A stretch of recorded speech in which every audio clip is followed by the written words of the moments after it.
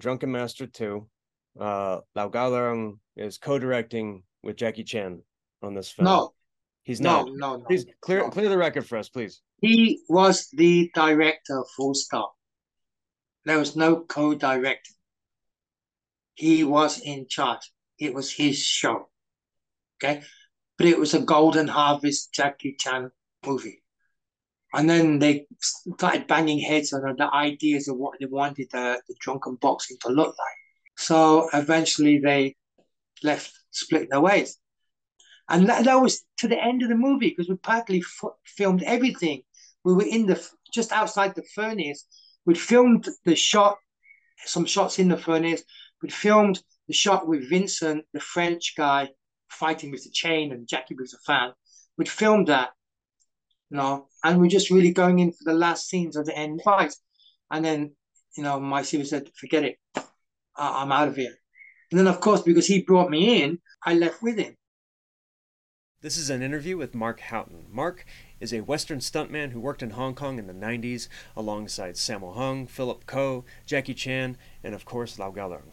He talks about his Hung Gar training, his extensive Hong Kong filmography, and of course what went down during the production of Drunken Master 2. You're going to love it.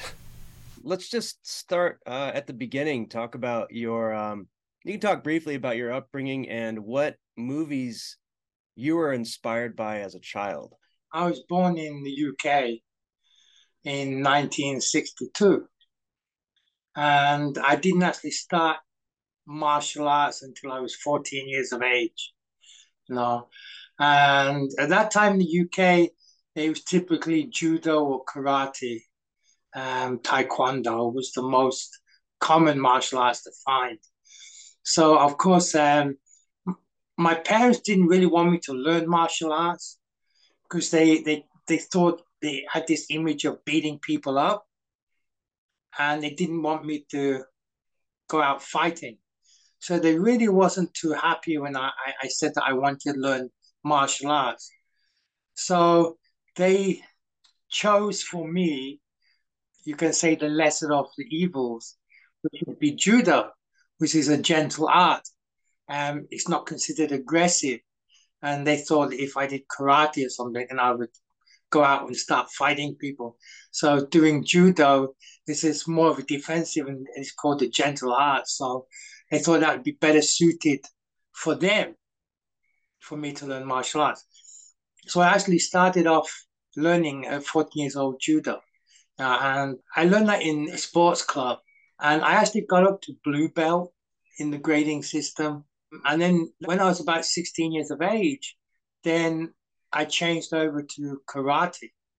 But I did that without letting my parents know. I just sneakily told them I was going to judo and went to learn karate instead. And at that time, when I was 16, Bruce Lee movies were coming out and all this.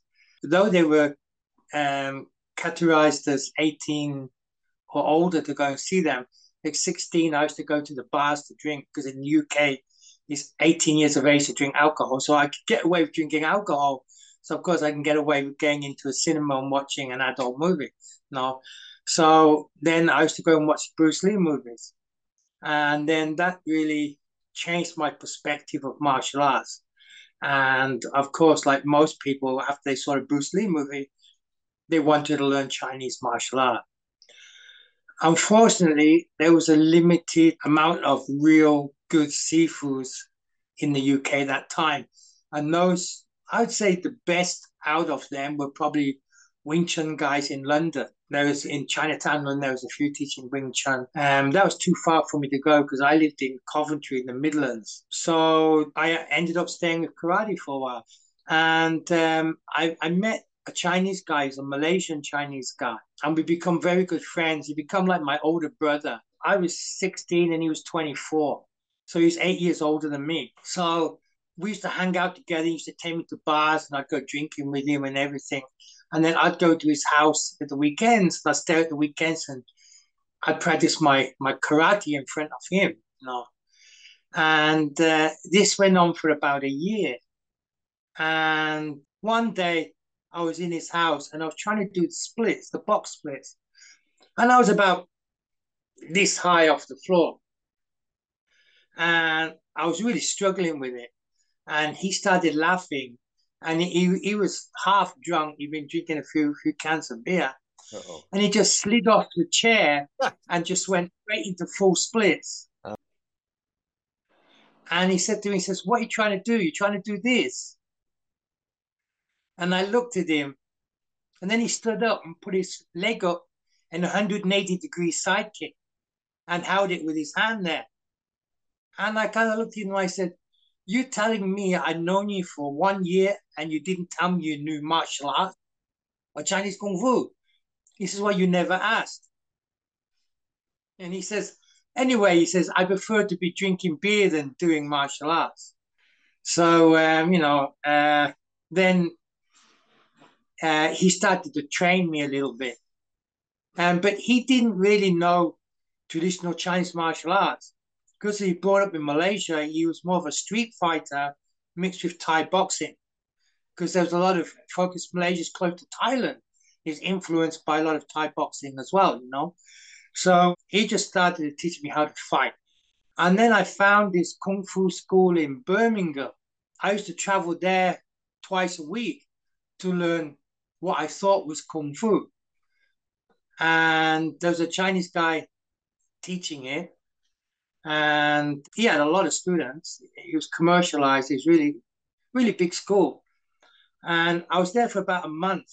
And I was so happy that I was eventually learning Chinese martial art. So I said to my friend, I said, "Hey, I found a Chinese martial arts school. I'm learning real Chinese Kung Fu." I said, "Why don't you come and watch?" So reluctantly, he came to Birmingham with me. And he sat in the class and watched as the class went on. The Chinese guy that was the head of the school wasn't teaching. One of his students was. So while we were doing the class, he went and talked to the Chinese guy in Chinese. And about 10 minutes later, he come back into class, walked through the middle of the class, grabbed me by the ear and pulled me out and said, "We're leaving. You're wasting my drinking time." And the whole class stopped and everybody went quiet and just looked. And he dragged me out and he said, "Get changed. We're going. We're leaving." So I got changed and we left and I was unhappy. I said, "Well, what do you do that for?" I said, "I can't go back now. It's embarrassing." He goes, "You don't want to go back. It's not real traditional Kung Fu they're teaching. Now they're teaching karate and kickboxing and passing it off as Kung Fu." So he said, don't, he said, "You don't want to waste your time." We went to drink. And then I ended up staying at his house. And the next day, I was really upset and sad. And he said, "Well, what are you so sad about?" I goes, "Oh, I really want to learn Chinese martial arts." And he says, "Well, if you really want to learn that badly," he said, "well, why don't you go to Hong Kong?" He said, "Hong Kong is a British colony." He says, "You're British." He says, "You can go and live there and you can learn Kung Fu there." And I said, "Well," I said, "I don't know anybody there." He says, "Well," he says, "why don't you join the police force?" And I was like 17 and a half, coming to 18 now. So I actually wrote a letter to the Hong Kong police force asking if I could become a policeman in Hong Kong. And they sent me a reply to the letter saying that I would need to go to college and get some degree first, because in Hong Kong, a British person cannot be on the beat. He has to be an officer. You cannot just be a normal police constable, you see. That would mean I'd have to go to college and study for 2 or 3 years to become a police officer in Hong Kong. And studying wasn't my strong point. That's a waste. That's a waste of drinking time. Yeah, and so I kind of pushed it out of the window and I said, "Well, what other options have I got?" He goes, "Well, in that case, why don't you go to Malaysia?"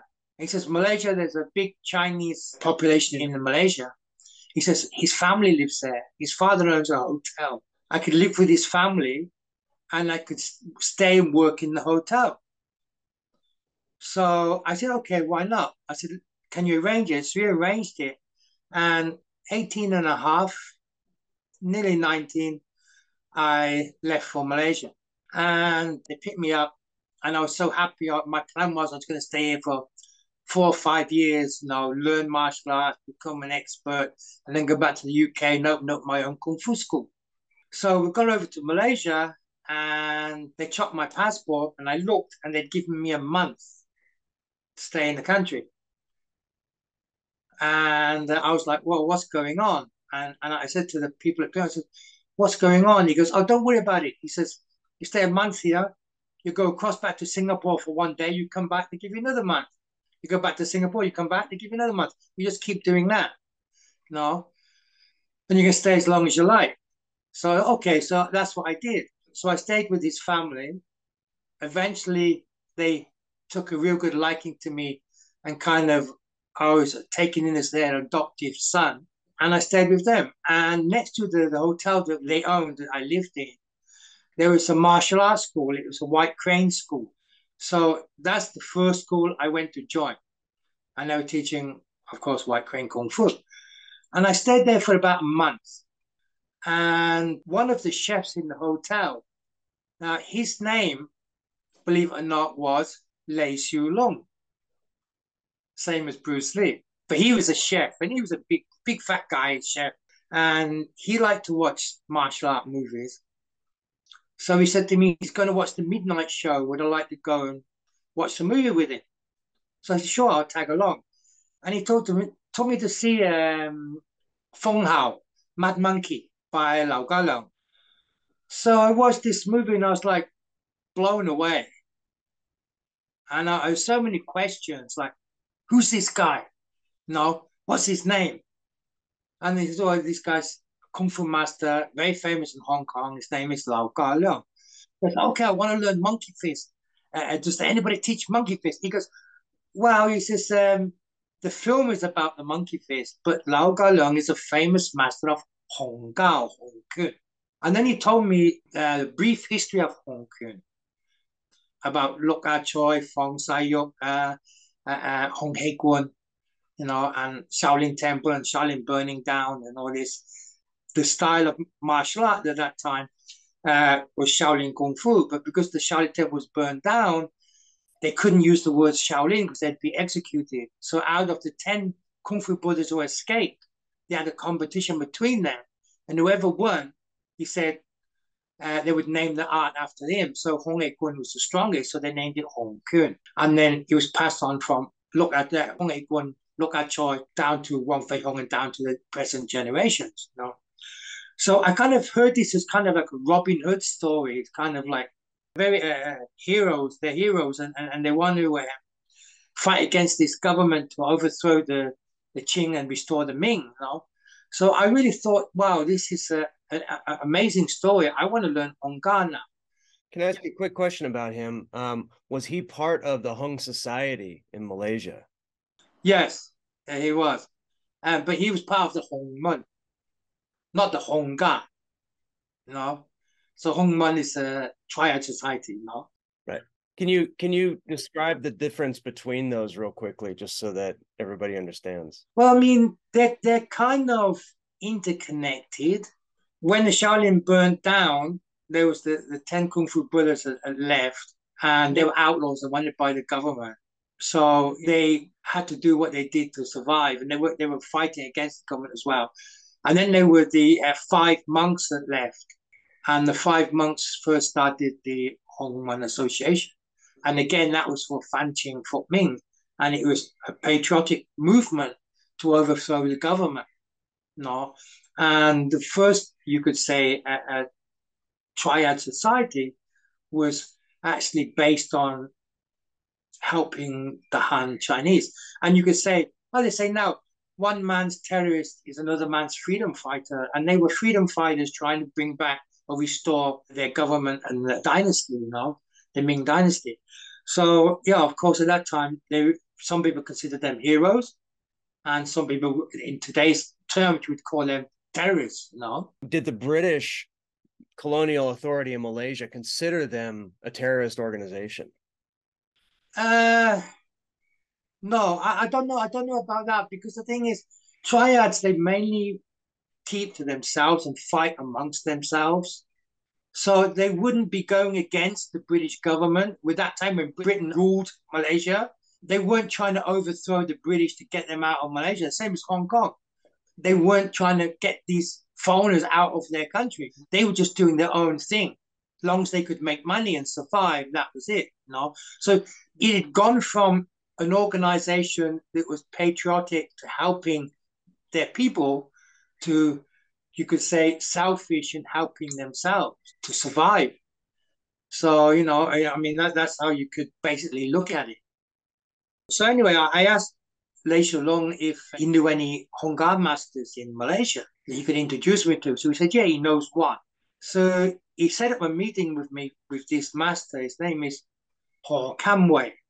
So it would be spelled Ho. So if you pronounce it in English pronunciation, it'd be Ho Kam Wei.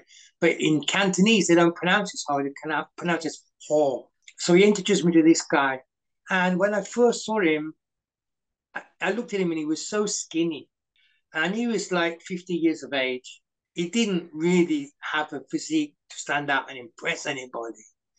And he liked to drink. So when I met him, he was half drunk. But still, I was like, no, this guy teaches Honggar and I want to learn Honggar and be just like Lau Galang. Now, Lau Galang was my hero. I mean, Bruce Lee is the one that opened my eyes to Chinese martial arts.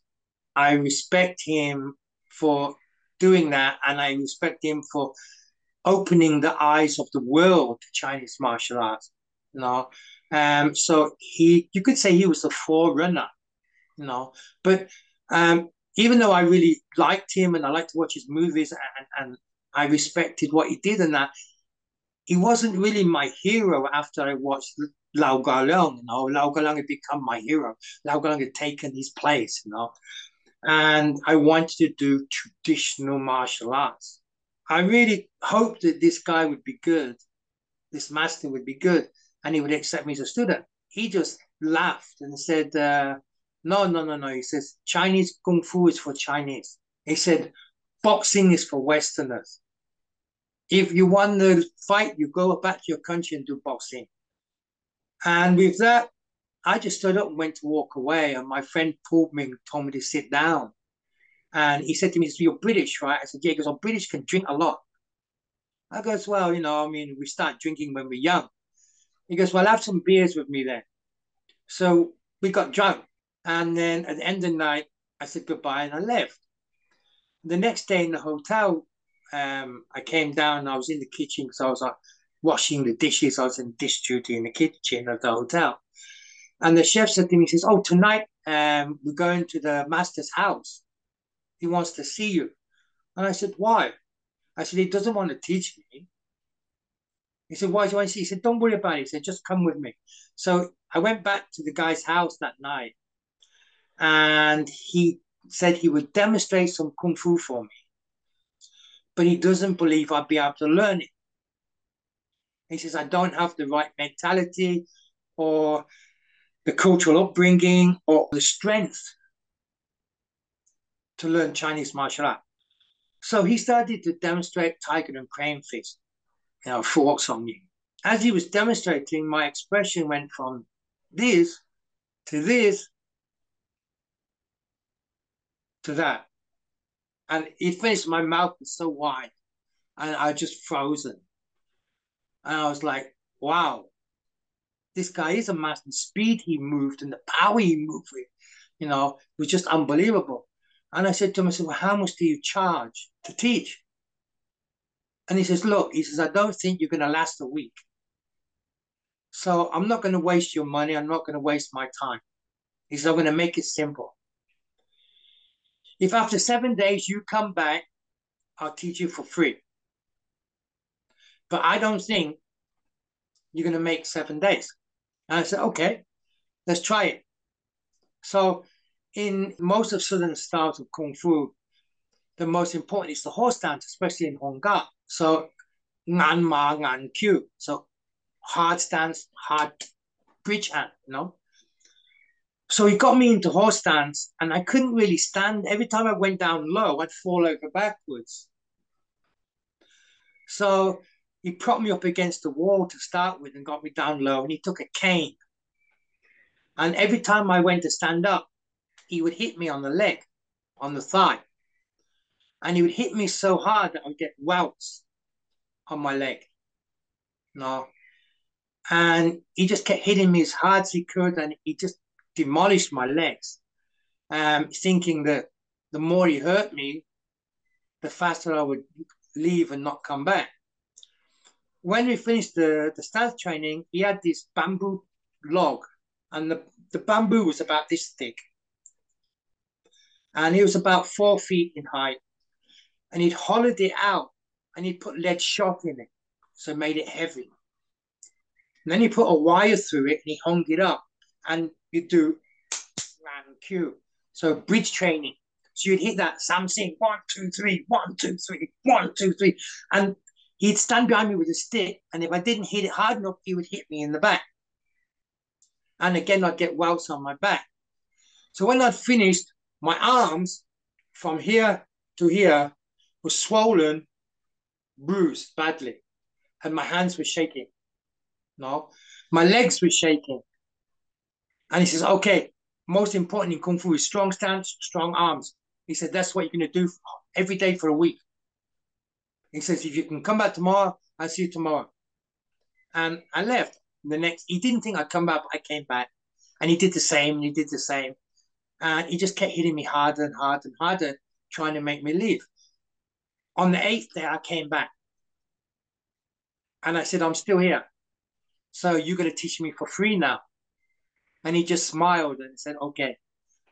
And then he started teaching me traditional Chinese martial arts, knowing that I had the determination and I wouldn't quit. No. And I stayed with him for about nearly 3 years.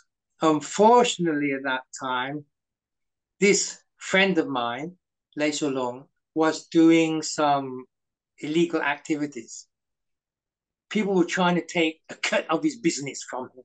He come to see me, and he said to me, he says, Mike, what are you doing tonight? I says, nothing. He goes, your friends are here. Because I had a few friends from Singapore come over to see me as well. And they were the grandchildren of my adopted parents. So they called me uncle. So they were my nephew. So, and in Singapore, they do national service.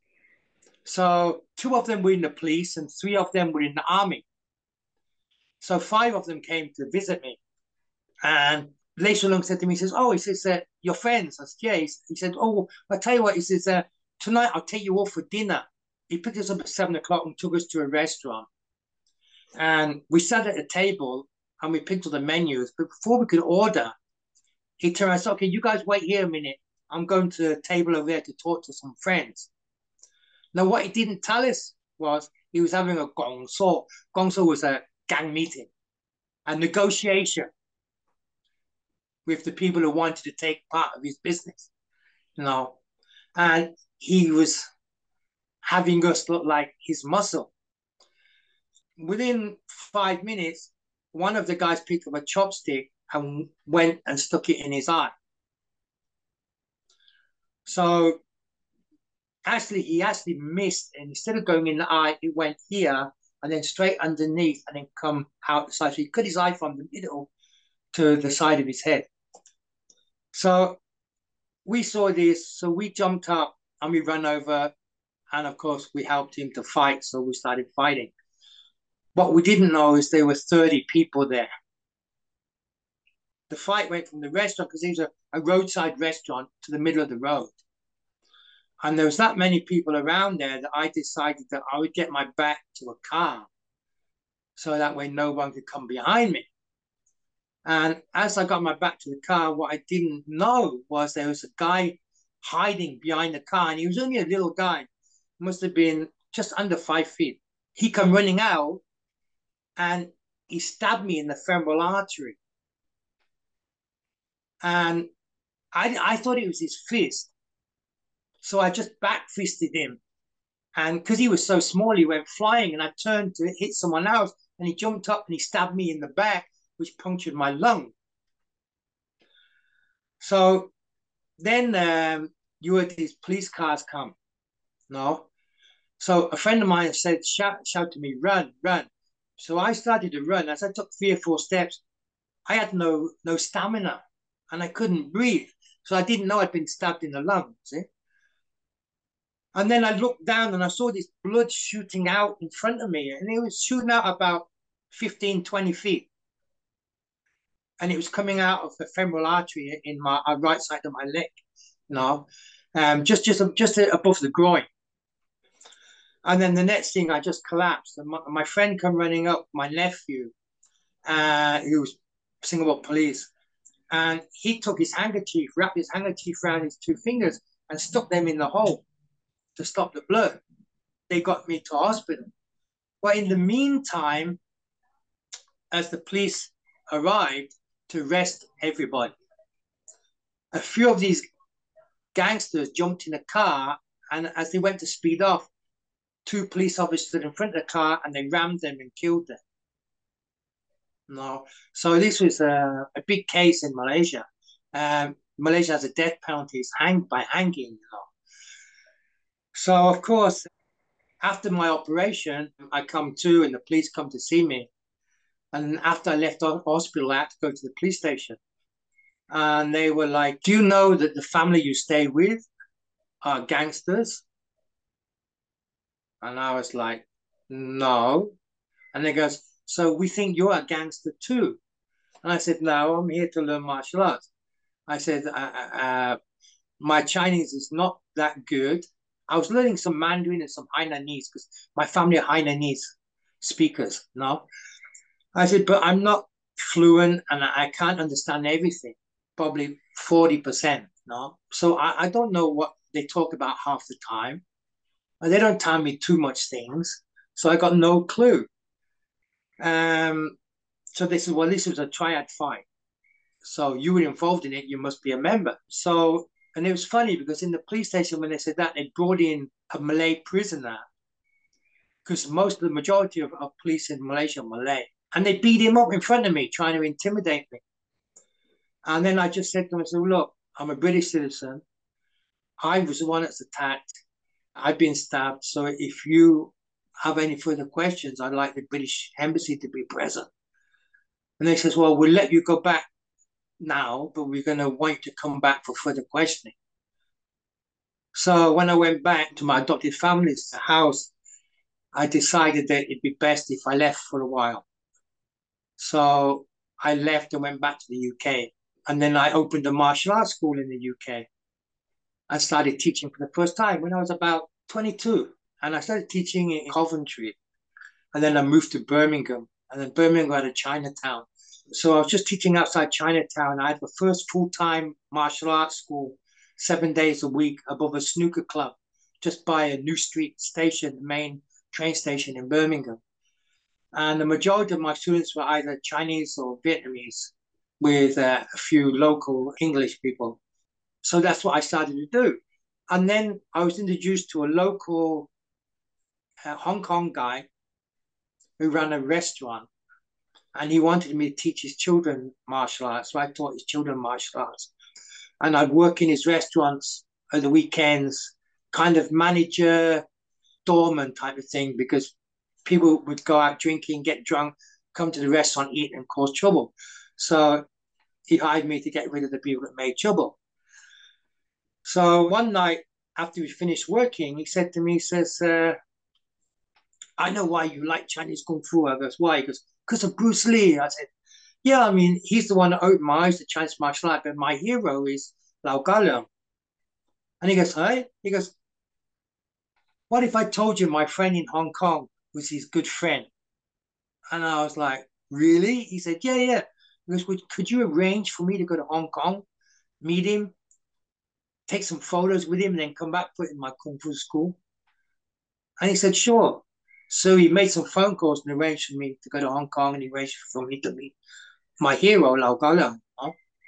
And at that time, I was only thinking about meeting him, taking some photos, and then coming back because I had a full-time school I was running in the UK and putting the photos up in the school. But it turned out that I never left. You know, uh, I came and saw him. He was in Cinema City Film Company in Prince Edward. Yeah, it was in Prince Edward, and I met him, and I told him that he was my hero. And that after watching his film, I went and learned Hong Ga. And he asked me to demonstrate. So I demonstrated some Hong Ga to him. And he said, "Wow," he said, "for a Westerner, your horse stance is really good."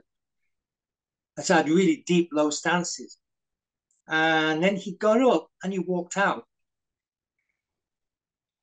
And I just sat there like I didn't know what to do. I mean, it left me there in the room. And then he come back like 30 seconds to a minute later, poked his head through the door and said, "Aren't you coming?" And I says, "What way?" He goes, "We're going for dinner. I'll take you for dinner." So he ended up taking me for dinner in a restaurant. And then while we're having dinner, he said to me, he says, he was planning on starting a new movie, Aces Go Places Part 5. And he said, if I was interested, he'd give me a part in his movie. And I was like, wow, is this a dream? And I said, well, you're my hero. Uh, uh, you offering me a job in one of your movies? Of course I would do it, you know? So at that time, it was June 1988. And he wasn't going to start filming until November time. So he said, well, okay. He says, well, when you're going back to UK? I said, in a few days. He says, well, come back in November, come and see me, and we'll start filming end of November to December time. I said, okay, great.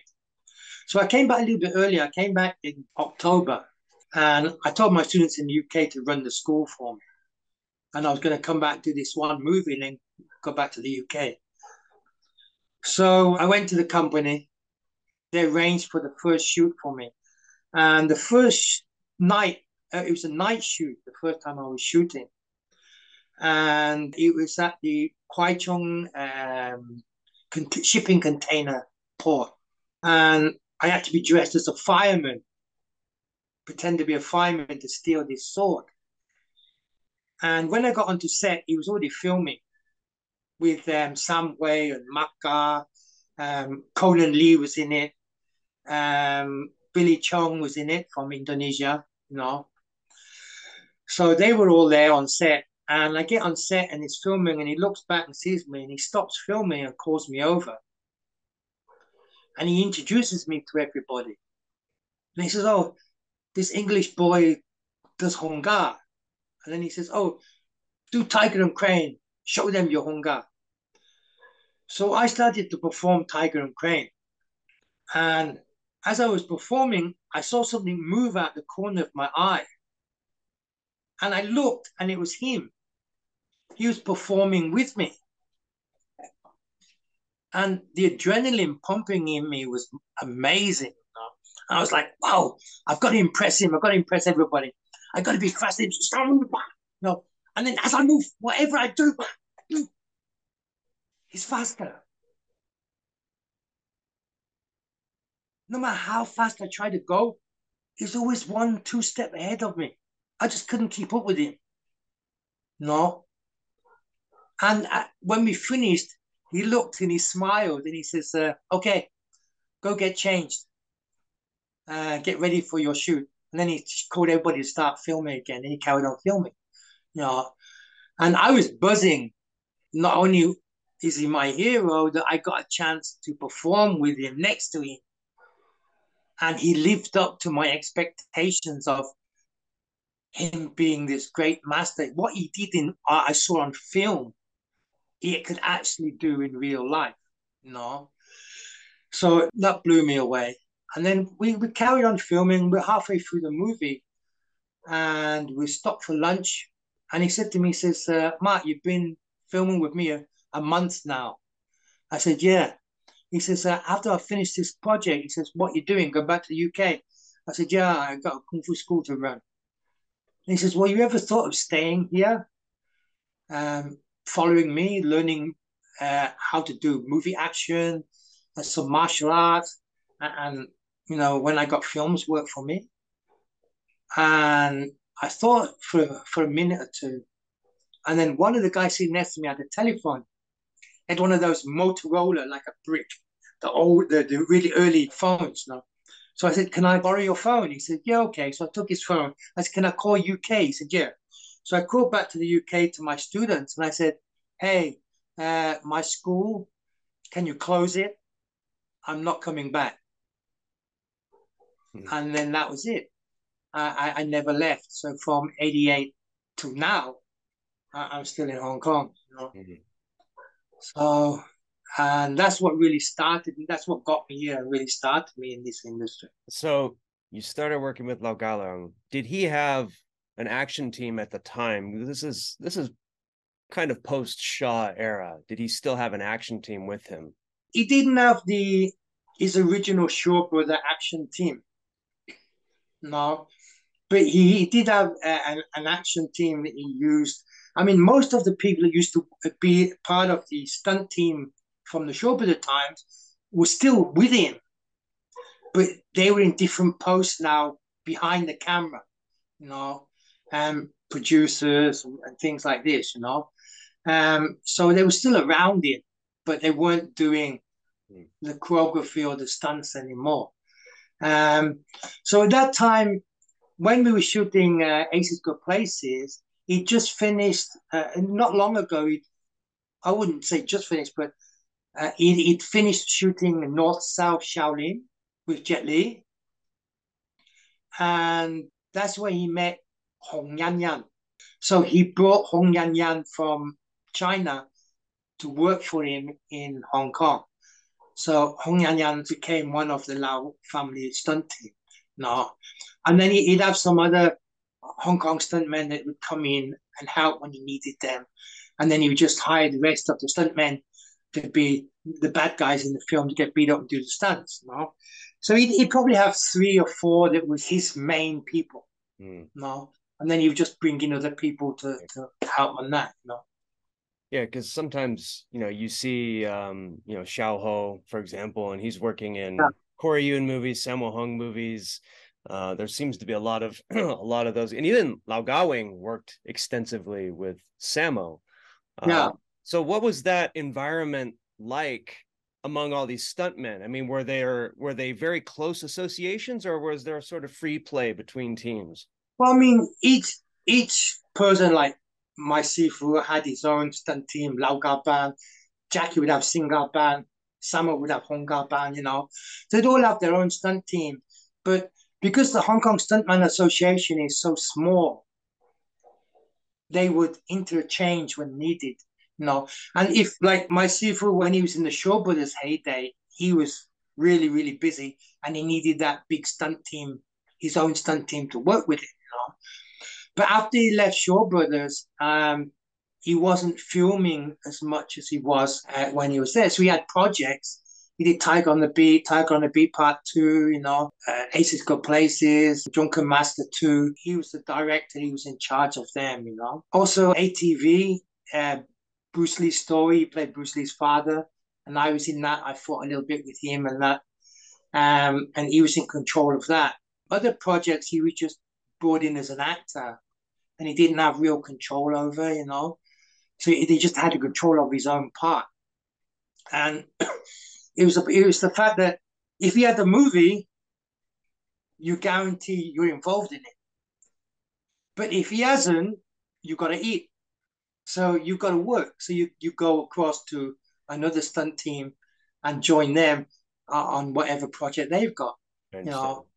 And that's what the stuntmen did. The stuntmen helped each other out. So, I mean, Hong Kong Stunt Association is amazing. They're so close knitted, even though they have their little groups within the Stunt Association. But, you know, I mean, they're always there to help each other. And if one person isn't working, then hey, come and join us, you know.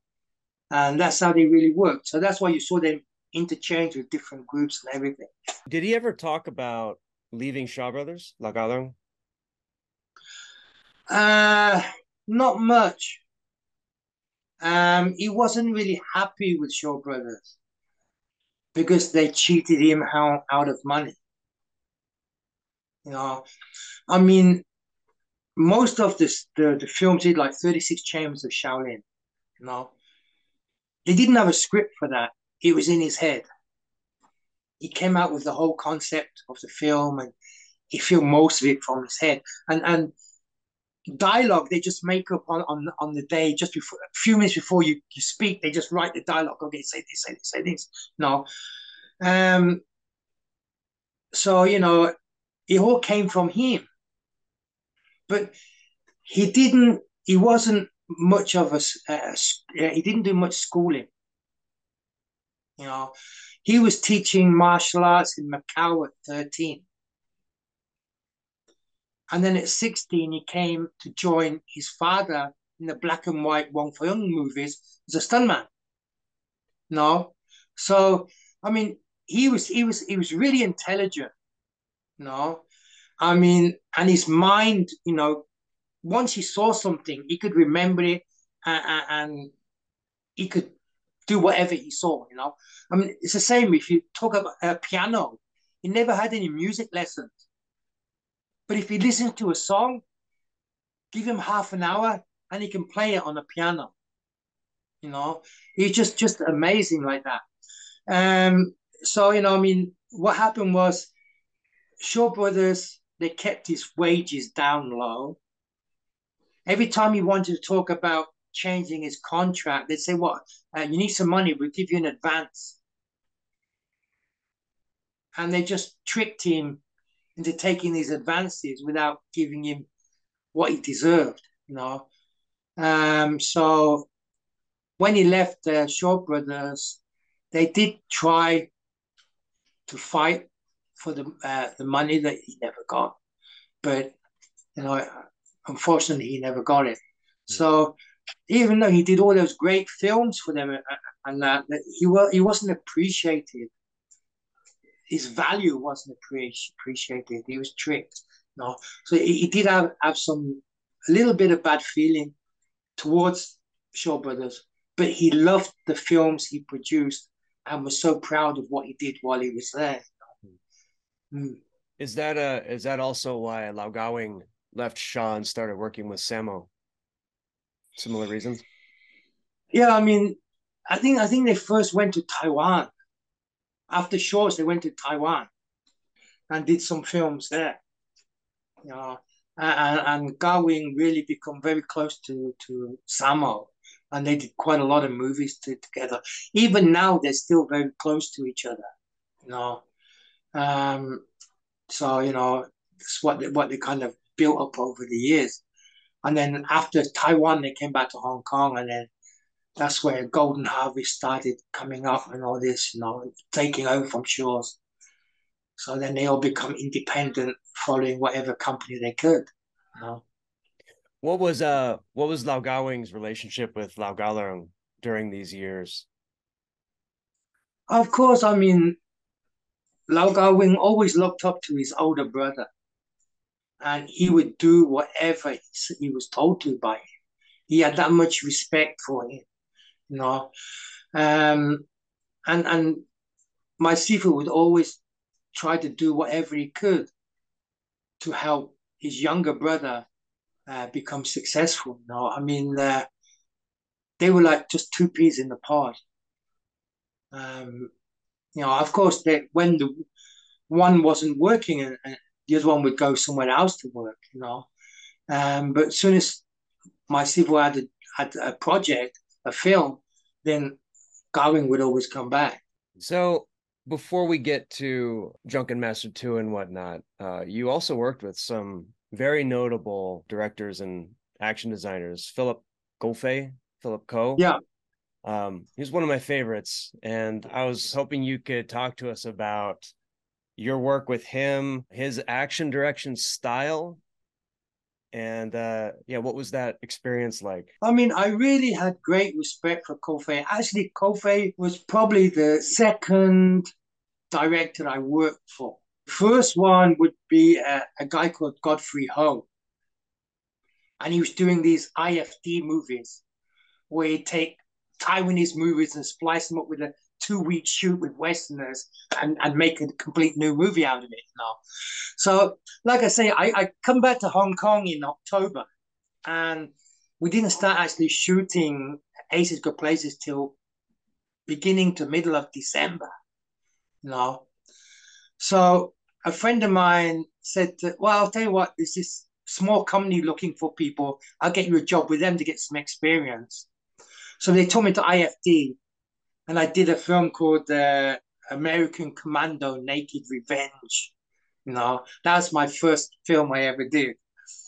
And then I met some stunt guys on there that liked what I did and said, look, they want to introduce me to Philip Ko because he's shooting a film now. And the film, I think, was called Sa Sao Tin Si or Angel Killers with Moon Lee. So I was like, great. So while I was waiting to do the original film I came to do, I got to experience some working on the film with IFD and then Kofi. So I had an end fight with Moon Lee in this film, you know. And Kofi was is really, really good because he finds out what you can do, what makes you look good. And then he choreographs the fight around what you can do. Most action directors, they try to choreograph a fight around what they can do. And the actor or the martial art actor maybe can't do the things they can do or move like they can do. So when they try to repeat what they do, they don't quite look natural. So I noticed that his background is Choi Lei Fut, which is very similar to Hong Ga, you know, with the low stances and the wide arms, long range arms with short range, mid range. So his style really suited me, and he would not just choreograph a fight for me. He would show me what he was trying to get, what he was trying to mold. And he goes, look, this is where I'm going. He says, does this feel good for you? Do you want to change it? Do you want to do something like different or that? And I go, well, this part is good. No, but after I brought this, can I go back from this side? When he punches this side, I go this side and then pull in and then go in. And he'd go, yeah, that's good. Okay, let's put that in. And he'd let me use my imagination and what I felt was natural to me. And he would make it work.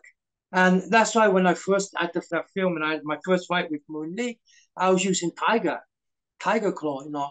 And a lot of the movies I started working in at the beginning, I was using Tiger Claw.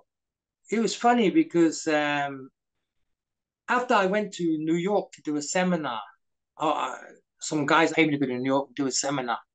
When I got there, people were calling me the White Tiger. And I was like, what? And they goes, yeah, we see you in all these movies. You're playing Tiger Claw and you're the white man. We don't know your name. We didn't know what you were called. So we just called you the White Tiger, you know. And it kind of stuck. So, you know, and I did a documentary called I'm the White Tiger later on, you know. That's where that name came from. It actually came from New York, you know. Yeah, I love it when you would play a detective with a handgun. You catch your guy, and then you do the tiger claw to take him down. I thought this is so cool. Yeah. But yeah, I mean, Kofi was amazing in the fact that he allowed you to shine and he allowed you to have an input in the choreography that he was doing. He not only did that, he actually taught you, he explained to you why he was doing this and the camera angle and what he wanted from that shot, you know? And then if you came up with something and it didn't work, he said, look, if I put the camera here, it's not going to work. So I've got to change the camera around here. But then we're going to change all the lighting as well, and we're going to waste time. So, you know, we have to adapt a little bit. So then, you know, he would explain to you why, then you would see that and then you would adapt it. And then you would look and you go, yep, that's perfect. Let's shoot it. You know, so I learned so much from him. I did 3 or 4 movies with him, and sometimes he just called me when he had Westerners in his movies. He'd call me in just to help him choreograph the Westerners, you know. So I mean, that was really good. Did he ever talk about his background and how like why he had that philosophy of action design? Because he would do these sort of like lower budget martial art films, but they were always really high quality. So where did he come up with this philosophy of action design? Did he ever talk about that? Well, I mean, let's say again, he started his career in Shaw Brothers. You know. So he really started from that traditional martial art kind of style, you know, and that's why his Choi Lei Foot was there, you know, and that's what he liked to show some Tiger Claw, Hong Ga, Choi Lei Foot, things like that, you know. But also then, when they left Shaw Brothers, he did a lot of work as well with Jackie in the early Jackie movies as a stuntman. No, it's the bad guy and all this. So he kind of picked up Jackie's pace and modern type of fighting, kickboxing type of fighting as well. And he learned the balance to put them together. You know, um, in today's filming, if you have too much traditional Chinese martial art, it's unbelievable. Who's going to fight like that nowadays? No one fights like that, you know. But if you have too much kickboxing and that, every fight becomes really the same. So he would splice it out. He'd have some traditional martial art with some boxing, kickboxing, and street fighting, and he would mingle it all together, and he just feel it, you know. And most of the time, we would go on set, and 10, 15 minutes before shoot, we would start choreographing the fights. Because then he says, you get to feel the set, you get to appreciate it, and you get to use it. They would go location hunting first, and they would take photos of everything where they were going to shoot. And they go, okay, this one we want to do a big stunt. So they would build up a big stunt there. Once the stunt is in place, then they would build up the action, the fighting around that stunt, around what that place is. So you're breaking things, you're smashing into things, and that. A lot of times, movie companies they would take their actors 2 months or 3 months before the shoot, and they'll take them to a sports hall and they'll teach them the action, and they'll have them rehearse, rehearse, rehearse, rehearse, and then when they shoot, then they'll put 3 or 4 cameras there, and then they will hope to do it in one take. First of all, if it doesn't really work, you can't ask the actor to change the choreography because it's already embedded in his head. And then if you're trying to do one take, by the time they get to the end of it, they're losing their strength and stamina, and they lose that power in the fight. What Hong Kong tends to do is, once they decide on what major stunt they do, they choreograph the fight around that. And at that time, we did like 20 moves to 30 moves a take. Nowadays in Hong Kong, they're doing 3 or 4 moves a take because now the new generation are not martial artists. They can't fight. So, I mean, it's different. But from Short with the Time and coming out of Short with the Time, all these Hong Kong actors had a real martial art background. This really seems like a structural difference between the Hong Kong film business and American film business, for example, where because our actors are not martial artists usually, you do previs, you do training, and then you choreograph everything for months, and then you go and you shoot it out in 1 or 2 days, and that's just not how that works, right? In Hong Kong, it's not how it worked back then. What we did was, choreograph it on the set. And okay, the first shot maybe 10, 15 movements or 20 movements. And if it didn't work for some reason, we would change it straight away, change it. And because it's not embedded in the actor's mind, he can adapt. We found that was the easiest way to do things.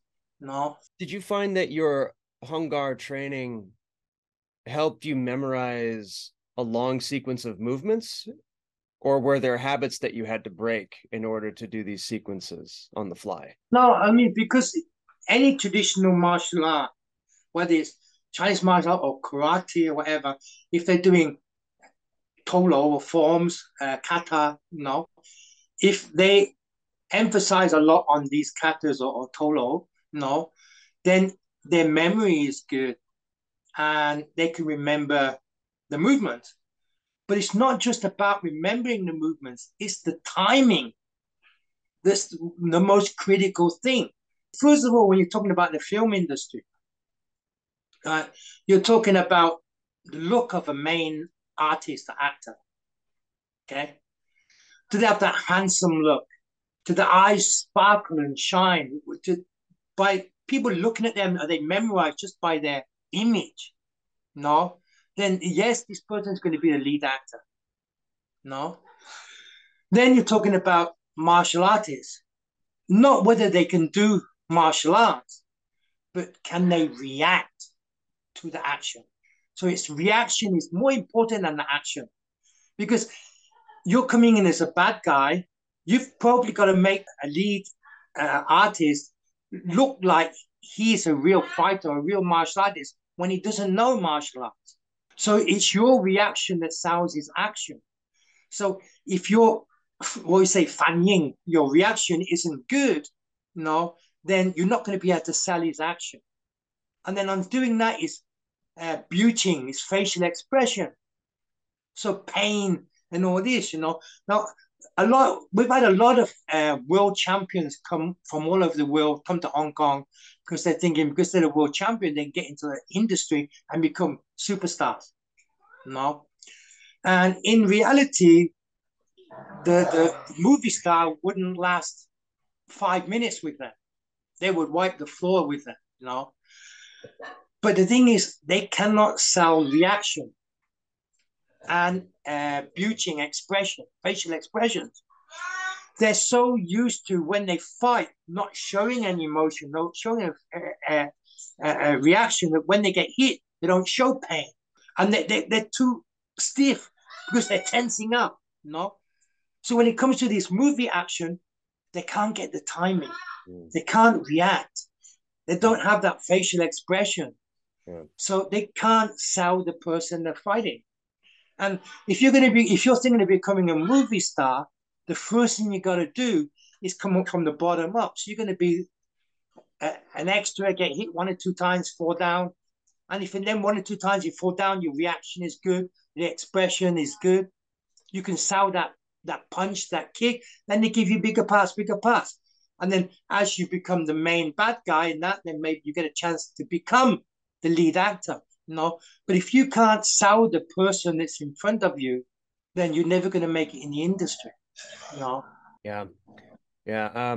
Do you was that philosophy shared by these other action directors that you worked with, like Choi Boa, Ripley Choi, the Yoon clan you worked with, I think. Yeah, yeah. Well, Choi Boa is the guy that introduced me to Kofe. He was the guy I met on IFD. And Choi Boa is an amazing stuntman. You saw that stunt where he comes off the bridge and hits the Yeah. truck and then rolls off the truck onto the car, you know. I mean, he's done some real dangerous stunts, you know. Yeah, the He's, documentary Red Trousers has him featured prominently. So yeah, and he's I mean, he's yeah, he's hard. He's a hard yeah. guy. I mean, him and Chingala, I mean, they are amazing stuntmen. They've done things that nobody else has done, you know, in Hong Kong. So yeah, there's a lot of respect for them, you know.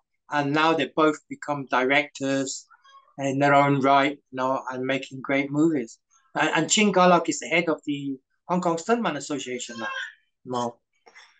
So and I spent a lot of time with Chin Galak in Drunken Master too, because he followed my Sifu in a lot of things and helped out a lot of choreography and things and that. And whenever my Sifu wanted a stunt done and he, no one would had the guts to do it, he would just call, "Hey, Gallop, come here, jump off this," and he wouldn't even look. He just get the edge and jump, and he wouldn't even wait for safety mats or anything like that.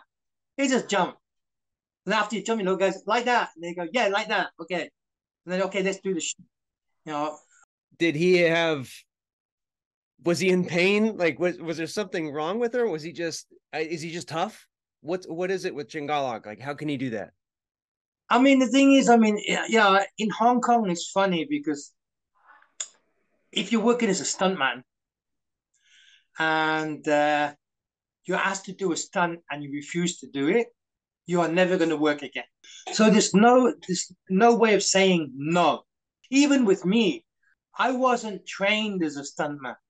I was a martial artist that came into the industry, and then I learned reaction. I mean, I my Sifu spent time explaining to me about reactions and the facial expressions and how to sell uh, uh, the action of someone else, you know. And I was lucky, and I picked it up quite well, you know. Um, and there's times where I've been asked to do a stunt, and I've been shaking in my boots, but I couldn't say no. And it's just the fact that um, one time I jumped off a fourth floor building, and it's an alleyway, and the alleyway is like 12 feet apart, two buildings. And we're on the third floor. So on the second floor of this building, they built a metal like veranda shelf or something coming off like this. Then on the first floor of the other building, they built again. So when we jumped, we bounced off them like this to hit the floor, you know. And they give us padding and they put some metal on the padding. So when we hit metal on metal, we wouldn't break our ribs, you know. And you look down and it's high. And we don't have airbags in Hong Kong. They have Apple boxes with mattress on top, you know. So there's no really safety design. You do it and you just hope that you survive. And that's the thing. You look and you find your mark where you want to jump from, and then you just go away and you just talk. And then you wait for the director to shout, roll camera, action, and you just do it and hope that by the end of it, you're still here. No. And I've had so many injuries. I broke my ankle from one jump from a two-story building. They wouldn't let me go to the hospital. I had to finish the scene of running across the road, rolling over the car, pulling the guy out of the car, kicking him, then getting in the car and driving off. Then they let me go out. But they said they don't need to go to the hospital. They take me to a bone setter who told me it was only sprained and not broken. So I just took rest for 2 weeks and I went carry on working. And my ankle was so swollen, I had to bandage it real tight. 20 years later, I'm having a problem with my ankle, and I found out my ankle was broken 20 years ago. And I've been working in the film industry for 20 years on a broken ankle, jumping off things, running around and fighting, you know. And the doctor says, how the hell did you do that? Your pain threshold must be really high, you know. Which movie So, was that, Mark? So that I can put a clip in there when you're talking about that part. yeah. Um, yeah, I mean, it's a film called Will of Iron. Okay. In Chinese, it's called Hakshu, Black Snow. But I've seen it for the first time just recently. I've never seen it before. But we're fighting this derelict house, and then there's like this little uh, alleyway. And then when we fall up, because when we actually did the stunt, we went to a three-story building and jumped off the top of the building. But then when they edit it together, you don't see that building that we jumped off. You just see the fall. And it's so fast, and I land on a metal spike, and it goes through me. You know. So yeah, I mean, it doesn't look as good as or as dangerous as what it Right. was when we actually did it. You know. I had a question about that movie actually. At the beginning, it says something about was it a Beijing co-production? Was there something with the What mainland? Will of Iron? I thought it was, yeah, because I looked at it yesterday and it looked like it I'm wasn't. not really sure, but the director was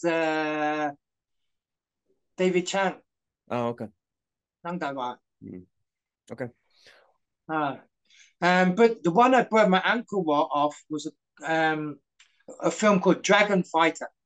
Mm. I was fighting with Sipo Wei, and that's where I broke my ankle. But I mean, I've been in the industry since '88, and I've done over 60 movies. I've smashed both my hips, my left ankle, my right knee. No, I've had both hips replaced. I've had my right knee replaced, and now my left knee is just going. So this year, sometime I'm gonna have my left knee replaced. No. Uh, Welcome to Hong Kong Stuntman Association. It gives different meaning to iron body training now, doesn't it? Yeah. I mean, Mars, his body's been battered so much. I mean, Mars has stunt double Jackie so many times, even though Jackie's never had a stunt double, you know. I mean, whenever there's a stunt going on with Jackie, he always has Mars do it first to see how dangerous it is if Mars survives it, you know, and then he does it. But Mars is always the first one to do it, you know. And the clock tower, Mars was the first one. And Mars did the whole complete stunt. Jackie, I think he did that half of it, you know. And the Stuntman Association last year gave Mars an award for that stunt, you know. But he's not recognized for it. Jackie's recognized for it, you know. Yeah. So I mean, but that's all around the world. The stuntmen are not recognized for what they're doing, and all these Oscars, the stuntmen are left out. You know, and it's them that make the movies. I mean, it's them that give them that. It gives the action the spice and make people sit on the edge of their chairs when they're watching the films. You know, and it's about time that stuntmen were recognized for what they do because the danger they put themselves in and the toil they put their bodies through, you know, it's just unbelievable. Um, can we talk real quickly too about working with Moon Lee? You have multiple films with her. Yeah. And what is it? What was it like for you working with her? Because you know, you're you're tough. You're doing Hong Kun, and and was she just equally tough? Did you have to pull back? What was the No, well, I mean, yeah, in a lot of American films, they kind of like to tight clothing or cut-offs or take off the shirt so you can see the muscle, you know. But then when you do that, when you're doing a stunt, you just can't put padding inside, you know. So you can't hit as hard as you want. I mean, if you see a lot of Hong Kong movies, between each shot, um, if they want to make it look beautiful, they use wide shot. You're seeing them fancy kicks or aerials, somersaults, and things like this, or nice stunts, you know. Then, if they want to show the power, it's half shot or real close shot, which shows the power in the thing. And we really want power. And a lot of the times, we really hit, but we put padding inside underneath the clothes, you know. Um, and Mooney was like that. I mean, she would put pads under the arms and the legs, so when you block, she wouldn't get hurt that much. But even though the padding was there, she still felt the pain. But she just carried on. And when it comes to stunts, she did, I'd say, 90% her own stunt. And that's why in one of Ko-Fei's movies, she jumped from the building when it exploded and she got all burnt, you know, because she did it herself. Um, she's amazing. I mean, her Yum Pan Pan is another one, you know, Wei Ying Hong, you know, and the Japanese girl Daido Yao Gale. I mean, they did whatever the guys did, and the same as Michelle Yeoh. They would do their own stunts. They didn't care about getting hurt. They gave their all to it. It wasn't about whether they got hurt or not. It was about what they put into their performance, and they were willing to sacrifice being hurt to put that good performance in. You know, and a lot of the time, you got to show that power. And when you show that power, you got to have that reaction, as well as having that power in your facial expression and using that tension your muscle, tension, and you're showing that power just in that little thing, and then their reaction to it, you know, it just explodes on film. But we do make that contact. It's only the face we will make it the camera angle so you don't see that contact. But when I fought with Samo, he actually did a face kick to me, and you could see it actually hit. You know, and that gave me. I was lying on the floor for 10 minutes before I could stand up. You know, but I mean that's the thing. I mean, in the movies in the uh, 80s and 90s, you could see the power in the fights. No, they sold it, you believed it, you know. But now you're getting these new actors coming in that don't have the martial arts. They want to do blue screen, green screen. They want to cheat on everything. They don't want to get hurt, you know. Um, and so there's no power in the fights anymore. Now, when you watch an American movie, what entrails you is the story, it's the acting ability of the actors, you know, and you get so deep in that story and inside that character that they make you believe what's going on. Now, in in Hong Kong, the actors didn't have that acting ability that the people in the West had. So when they sold their movies, they sold it with action. And the more dangerous it was, the more powerful it was, the more exciting it became. And when you went to watch a Hong Kong movie, you came out going, wow, man, see that guy's kick, see that stunt he did. Wow, see the power he had when he hit him. You don't go, wow, the guy's acting was great. I really, really, really thought he was a great actor. He should have get an Oscar. You never said that about a Hong Kong movie. There's a very small amount of Hong Kong actors that could go to America and do that performance as an actor, you know? Otherwise, they're just using martial arts. They're using their body. to act. Yeah.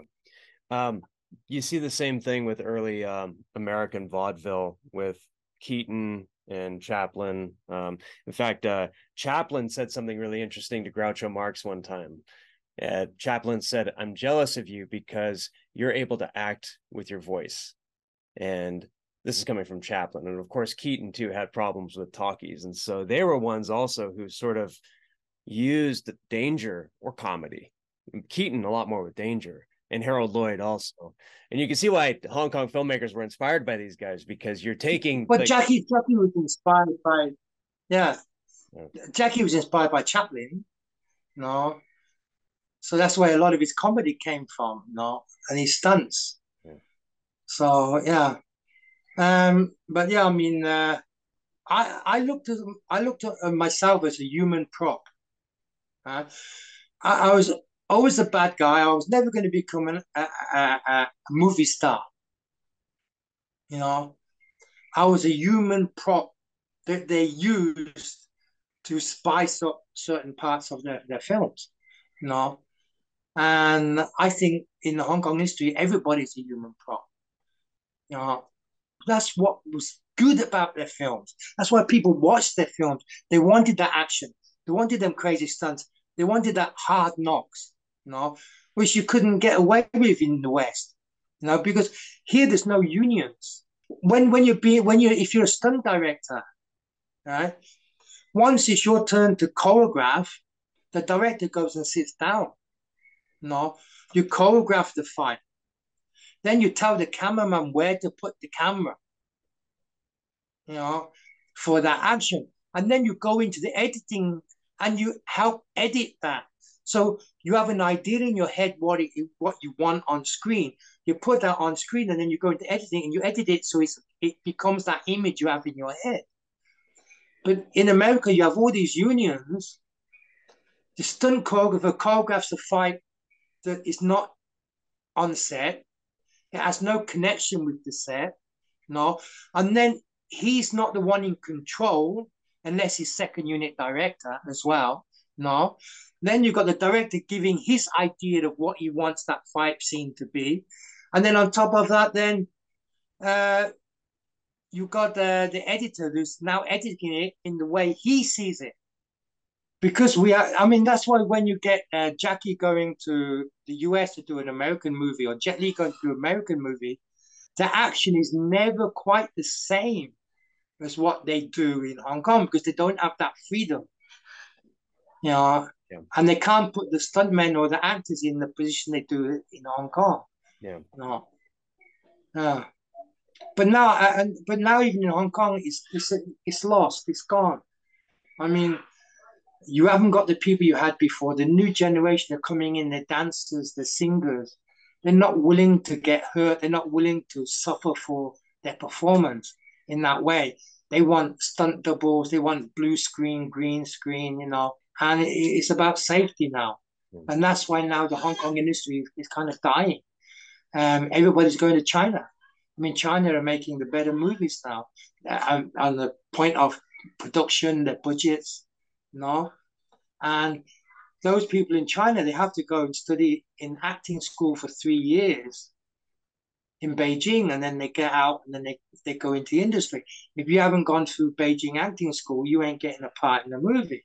And it's a bit like America, you know, you go to an acting school and you get an acting coach and you get an agent and then you go into the business. In Hong Kong before, there was no such thing as acting coach or an agent. It's who you knew.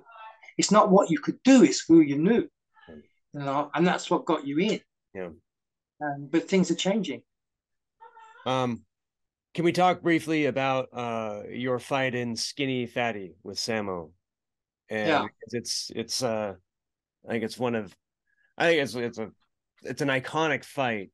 Um, what was what was Samo's process for coming up with a fight scene? What was the inspiration for it, and how did you guys design it on the spot? Yeah. Well, of course, in the whole movie, Fatty Dragons, he was the fat Bruce Lee, and he'd done the movie before um, for the same type of topic, right, where he was a fat Bruce Lee.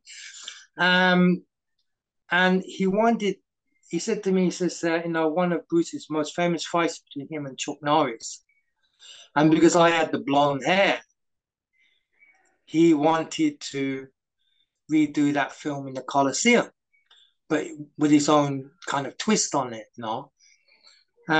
So he said to me, he says, Matt, he says, when we do this fight, can we hit for real? And I said, sure. I said, whatever you think, you know, because I mean, what could I say? No. If I said no, I'm not getting work again. No, I'm not being hired again. So, like I say, you can't say no in a Hong Kong movie. No. So it's like, yeah, sure, let's do it. So, I mean, some things we put some pads on underneath and that when we could, you know. And at the end, I mean, Samo was also another one of these guys that he lets people shine. He's not one of those directors or actors who wants to be the best on set. No one can look better than him. He wants others to shine and then knock him down, and then eventually he wins. We choreographed that fight, and then it come to the end part where he kicks me in the stomach, and I bend down, and then he kicks me in the face, and I flip up on my back. Then he jumps up and he claws me, and then he jumps on me just like Bruce Lee did. So he's got apart from Way of the Dragon in the Coliseum, and then apart from Enter the Dragon, you know. So he says to me, he says, Matt, he says, we got a problem. I says, what? He says, the shot when I kick you in the face, the camera's a low angle on the floor, and it's on this side, and it's gonna see that my foot doesn't make contact with your face. He says, can I make contact with your face? So I said, well, whatever's gonna look good, let's do it. And he says, look, he says, we'll do a one take shot, okay? I'll do it so hard and so well that we just do one shot. There'll be no NG, no mistake. I said, okay, fine. Then he goes away and he comes back with his shoe in his hand and a little bit of foam padding that he'd got. And he goes, look, Mark, I got some foam padding. I'm going to put it inside on the instep. So when I hit you, the padding's going to be there to pad it. So it's not going to hurt. It's not gonna do anything. So I was like, yeah, okay, whatever, you know. So we had the camera at low angle. So when his foot comes to kick, you can actually see the foot hit my stomach. Then I come down, and then he comes up again and kicks my face, and you can see the foot hit the face. And as he hits, I flip up onto my back, and then he jumps up and he claws me, and then he jumps up and stands on my chest, and and then cut, and everybody claps, and he walks back and he stops and looks back. And he's like, Mark, you okay? And I'm just lying on the floor with my hand up in the air, just like this, not saying a word. I can see stars, you know. I can see Tweety birds around my head, you know. It took me 10 minutes to just get my head clear to stand up. And after I stood up, he come up to me and goes, you okay? I goes, yeah, it's fine. I got a bit of a headache, dizzy as hell, but, you know, was it a good take? And he said it was beautiful. That's fine. No. He says, okay, you finished. I said, okay, thank you. So I went and got changed, and I come back to say goodbye to everybody. And he said, oh, tomorrow morning, 7 o'clock, be here. I said, what? I guess my part's finished. He goes, I don't care. He says, you better get here in the morning, 7 o'clock, change your clothes, find a place to sleep, and stay there until we finish. Then you change your clothes and go home. He says, you're going to do that for a whole week. So for an extra 7 days, he had me come in, change my clothes, and go to sleep. And at the end of the shoot, I changed my clothes and go home. And he paid me for extra 7 days because of the shot I took to the face. You know, and I really, really respect him for that. I mean, he really looked after his stuntmen. He really looked after his people. You know, him, of course, my Sifu, him, Kofi, and Frankie Chan. Uh, to me, were the best directors, action directors. You know, because they really let the actors shine. Even the Westerners that come in, they made sure they did what they were good at, and they showed it, and they showed your strengths and your powers, and they really showlighted you, highlighted your skills, and I really respect them all for that. You know. How long did it take to shoot that fight with Samo? Uh, that's your fight, 3 to 4 days. Wow. And it was funny because after that, they had the midnight showing of it for limited people. No, and Mark Guy called me up and he says, Mark, he says, I got some tickets for you. I got 7 tickets for you. Bring your friends to watch the movie. He goes, your fight was the best in the whole film. So I goes, okay. So I called a few friends, give them the tickets. We went to watch the film, and my fight comes up. And it's like 2, 3 moves, and he's finished. It's over. They cut it, you know. And my friends were like, "You told me it's the best fight in the whole movie. It's the shortest fight in the whole movie." And I goes, "I don't understand what happened." And as we were leaving, I went up to Makan and says, "What happened to the fight?" He goes, "Oh," he goes, "I'm really sorry." He goes, "They're in the editing room, editing away, and the film overran, so they had to make some cuts, and the editor cut your part. You're the Westerner. He didn't think you were that important, so he cut your part." No, but then eventually, then they let out the full edit of the film or of the fight. And then I didn't get to see it until about 6 or 7 months afterwards that the film was released. I actually got to see the whole fight scene, you know. And then I was calling up my friends and saying, "Look, this is what it's supposed to be like," you know. Yeah. So I mean, that's the thing. I mean, like I said, I mean, Westerners are the human props. Uh, they're not considered one of the main artists. So I mean, that's the way it is. And again, I mean, if you're going in the States, I mean, it's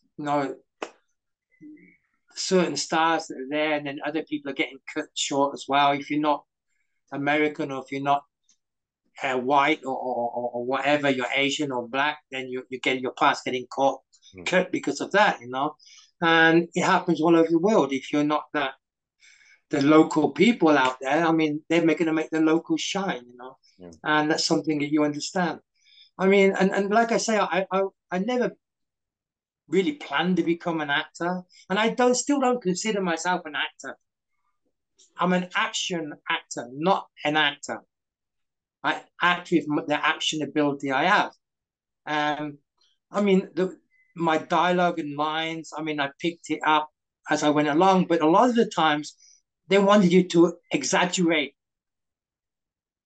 and so when you see our acting parts, it's kind of corny and not real, because when you try to do something with emotion, or they don't say, no, no, no, I want you to exaggerate more. So they want you to make it look stupid, you know.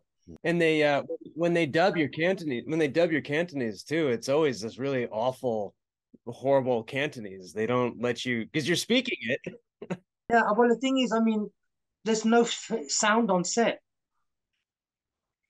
There's so much sound going around. In Hong Kong, you got traffic, you got airplanes flying over, and this and that. To close off the set and get it with no sound on, so you can actually film in sound, is nearly impossible. So most of the films were filmed with no sound. So then they would go into studios and dub over it, and unless it's for television,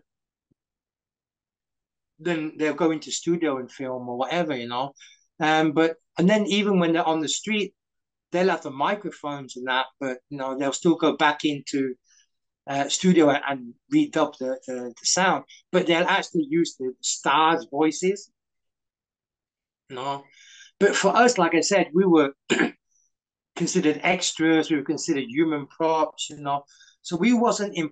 Well, it wasn't important enough, and they didn't want to pay the money for you to go back into a studio and use your voice. So they just dubbed it. Can we talk about Frankie Chan? Yeah. Oh yes, sir. Outlaw Brothers. Really fun action movies. Lots of Westerners in these movies too, and the Westerners really shine. And you get to do some broadsword at the end of Outlaw Brothers. Talk about Yeah. what it's like. What is Frankie's directing style when it comes to action? Well, I mean, Frankie again, he wasn't in the short of the film, but he was in the early Golden Harvest films. He did the Prodigal Son. He played the Batman with all these rings on his finger. And Frankie was a Batman stylist. He actually did know Batman, you know. Um, Again, he really had a love for traditional Chinese martial arts, and he'd surround himself with all Chinese martial artists, you know. And he liked to show that in all his films. And again, I mean, he liked to use a lot of westerns because he had a thought of he just didn't want the Hong Kong market. He wanted the Western market. And to do that, he needed to use Westerners. And he needed to give them parts that was outstanding, you know, that made people go, wow, look at these guys. The Westerners are doing the same fight scenes that the Hong Kong people are doing, you know. And he again, he didn't have any ego. You know, it wasn't about him. It was about his work. It was about what he was producing. And that was more important than him to have an outstanding film, you know. And that's how he would think when he was coming to any project. And he used so many Westerners and give them so many opportunities to shine. You know, uh, again, he was just an amazing guy. I mean, I worked 3 movies with him, and each movie was a learning experience because his style of filming to my seafoods to Kofei's to Samos were all different, you know. So each one had something to offer, and each one had something to learn from. Yeah, So people who are familiar with the martial art history here might know that Bak Mei was accused of betraying Shaolin, right? So yeah. how deep do those wounds run, and did Frankie's Bak Mei style run up against the Hung Kun stylists? Nowadays, nobody cares about that. You know, I mean, of course, Bat Mei originally came from Shaolin Temple.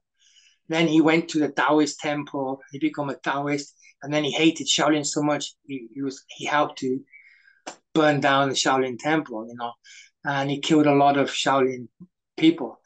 Um, in the old days, there's kind of some kind of like grudge between the two styles, but today's society now nobody cares. I mean, before it was like Shaolin, Lama, Bat Mei were enemies, you know. But now nobody cares. It's not about the history now. It's about uh, preserving the styles and passing them on to the next generation. I mean, I mean, it's just same like because of World War II. Do you hate the Germans? No. Or do you hate the Japanese? No. No. I mean, it's something in the history that happened, and we learn from history and we move on. And the world's become so small that we learn to live together, you know. And the same in the martial art world. I mean, now because we have laws and we have cameras everywhere. I mean, if you get into a fight now, people are getting it on Facebook and YouTube within 2 minutes after the fight finished or live. You know, can you really do anything now without getting caught? You can't.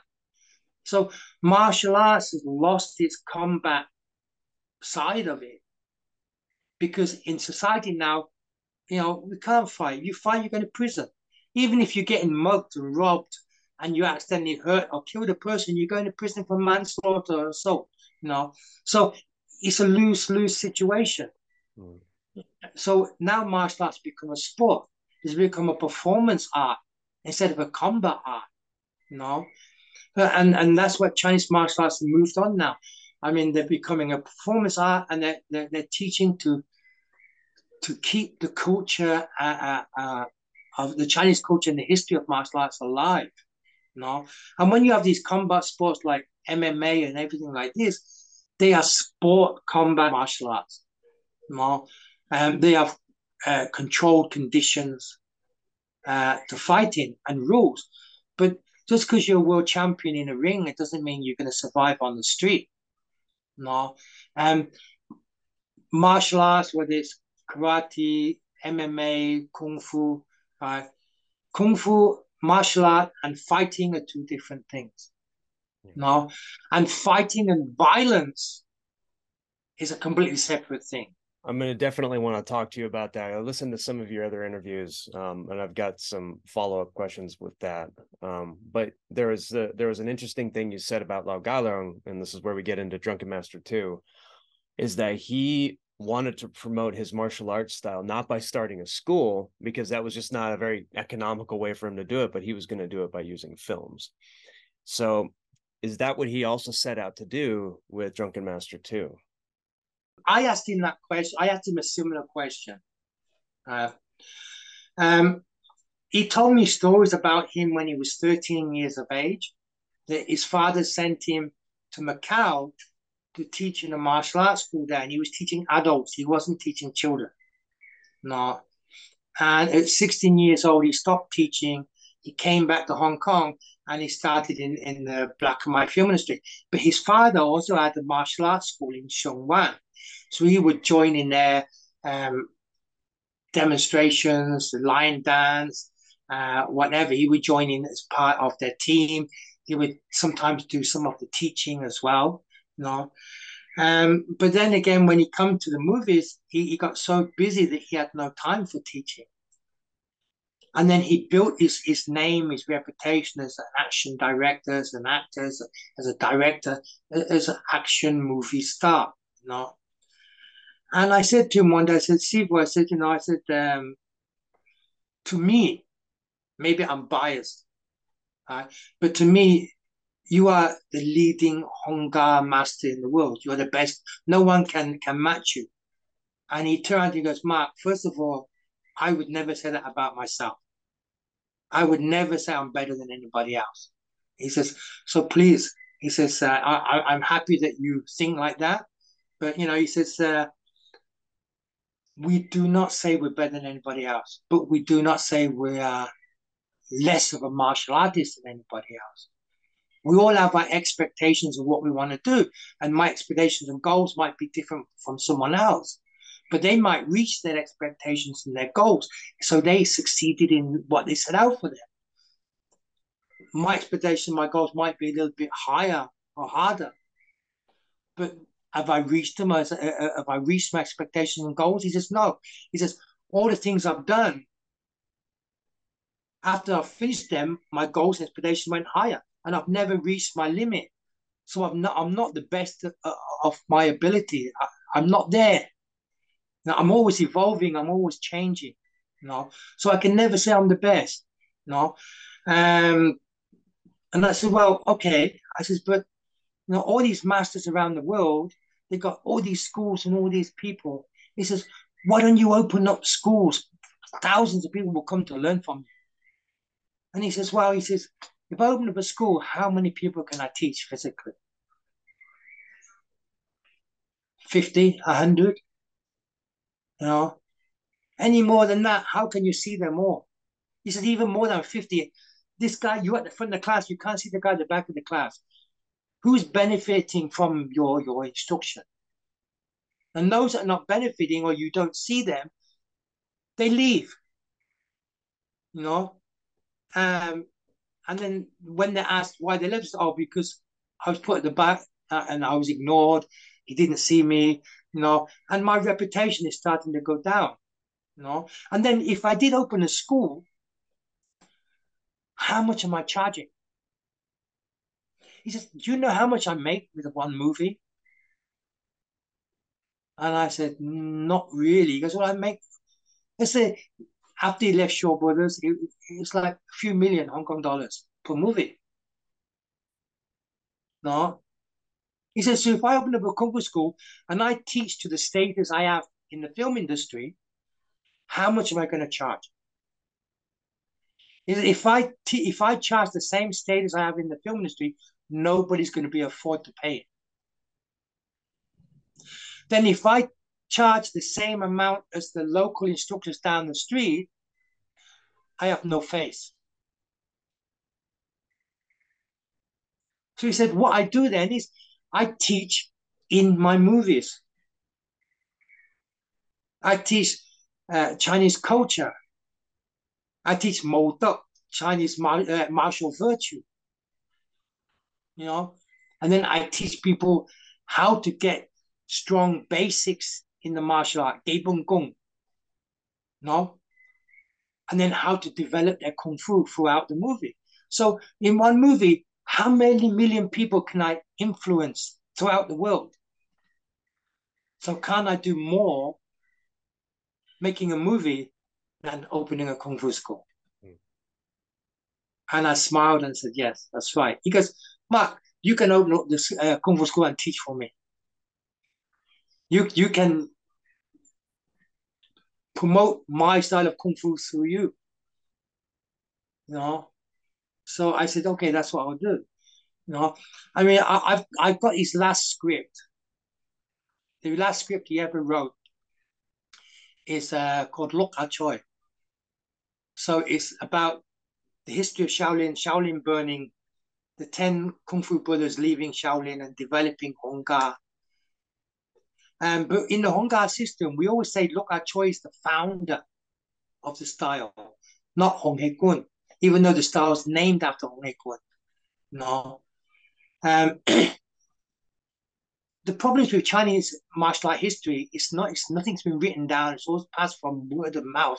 So each master has his own variation of what he thinks the history is like. And Lao Galiang thought that Hong He Kun was killed by Batman. See? And it was Luk Ah Choi that took the martial arts and taught it to the generations down. So that's why we call Luk Ah Choi the founder of Hong Kong. No, even though it was named and developed after Hong Kong. No, but other people with their ego saying no, Hong Kong wasn't killed by Batman. He survived and he taught his own branch of kung fu. You know, passed on to his son and things like this. You know, so each person has their own Yeah. idea of the history of the martial art. Who's right? Who's wrong? You can't say. No, it's funny because my Siva one day we were out having lunch together, and he was talking about Wing Chun, and he said to me, he says, "Mark, he said, do you know how Wing Chun was developed?" And I goes, "Well, not really." He goes, "Let me tell you." He says, "One day, Moy, the priestess, the nun, she wanted to teach Wing Chun as martial arts, but she didn't know what style of martial art to teach her, what was suitable for her body. So one day, because you know Wing Chun was a goat herder. So she took the goats down the mountain and Moi followed her. And she stopped at a lake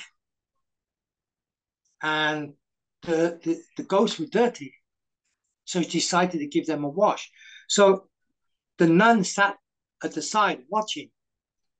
And he says, when Wing Chun grabbed the first goat, pulled him in the water, he didn't want to stay in the water. So she got in between her legs and squeezed him with the legs. Yi Chi Kimma. And then as she's washing him, the goat's got horns. He doesn't want to be there. So he's trying to hit it with the horns. So she's washing him to dance out, bongs out, to stop that horn from hitting her. And the nun saw this and she goes, wait a minute. She's got really strong legs. I'm holding the goats in there, stopping the horn from hitting her with the dance out. And then when the other one comes, she used the bong sound.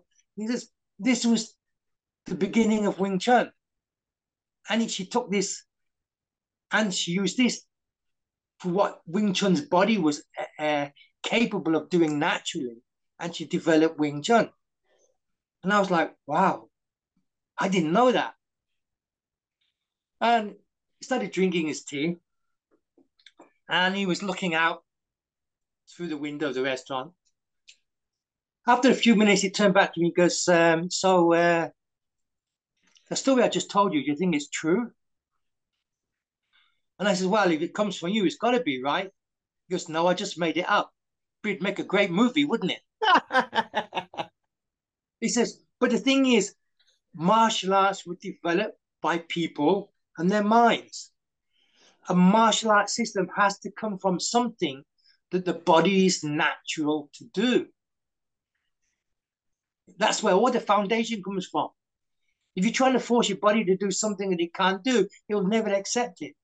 So he said, in a movie, if I made a movie about that, it would be pretty cool. But whether it's true or not, even he doesn't know. You know. So I want to come back to this later because this is a really interesting parallel with the Hong Society initiation rite, which people have interpreted as a passage of the soul through the underworld, through death. And I wonder if the Hong Haegun, if he died, if this Hong Society initiation rite originates with him dying, and it's the passage of the soul through death. I don't know if you're at all familiar with that.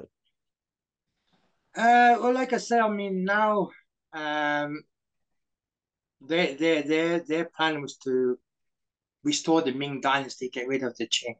No, but today's, I mean, in America, you have the Hongman Association, and in Singapore and Malaysia, they have a Hongman Association, and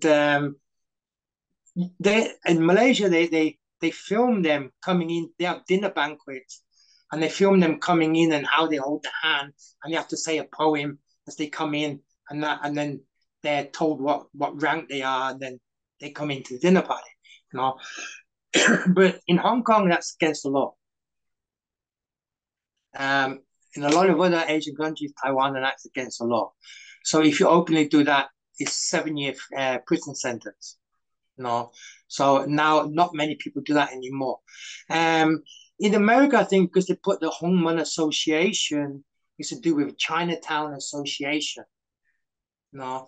Um, so I think they've got a way around it when it's not being outlawed as a triad association. Kind of separated it from that, you know.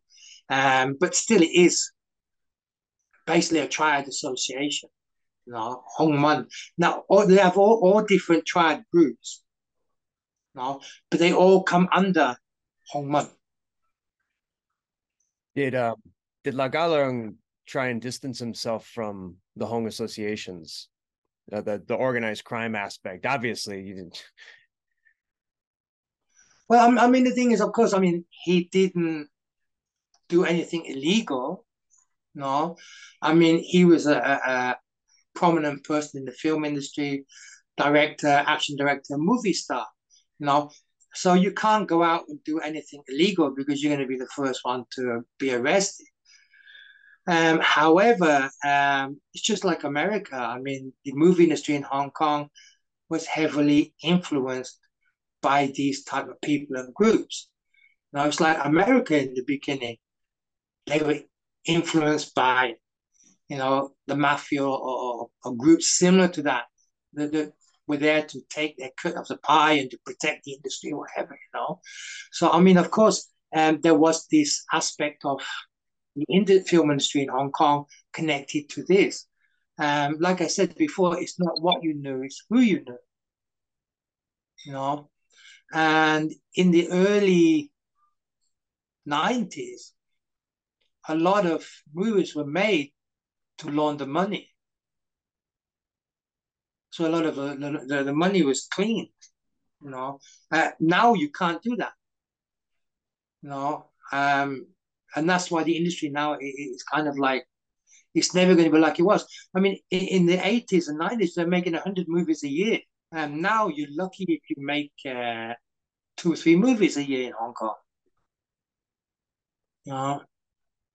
So I mean, the thing is, I mean, wouldn't say involved, but he was connected with the people who was involved in the film industry. No, and you had to mingle with them. You had to work with them, and you know, you just did what you had to do to make your films and whatever, you know. Um, and that's how it worked out. I mean, every film that was made in Hong Kong has an influence from that type of group of people. You know, um, there's no getting out of it. You know, uh, and that's how it was. Now it's changing. Um, because now you have a lot of students, Hong Kong people that go to America to study film and study this to that, and they come back and then they come into the Hong Kong film industry. You know, Daiso. You know who Daiso is, right? Yeah, but he belonged to I think it was Sun Yun, and there was a company filming in Saigon where he lived. So he went to take protection money for them filming in this area. And one of the producers had just come back from America studying film in America. He's a Hong Kong person, a young kid who has no idea about the backdrop behind Hong Kong industry. And when Daiso approached him to ask for money, he called the police and had him arrested. You know, so now the younger generation are going overseas to study film because there was no place to study film in Hong Kong.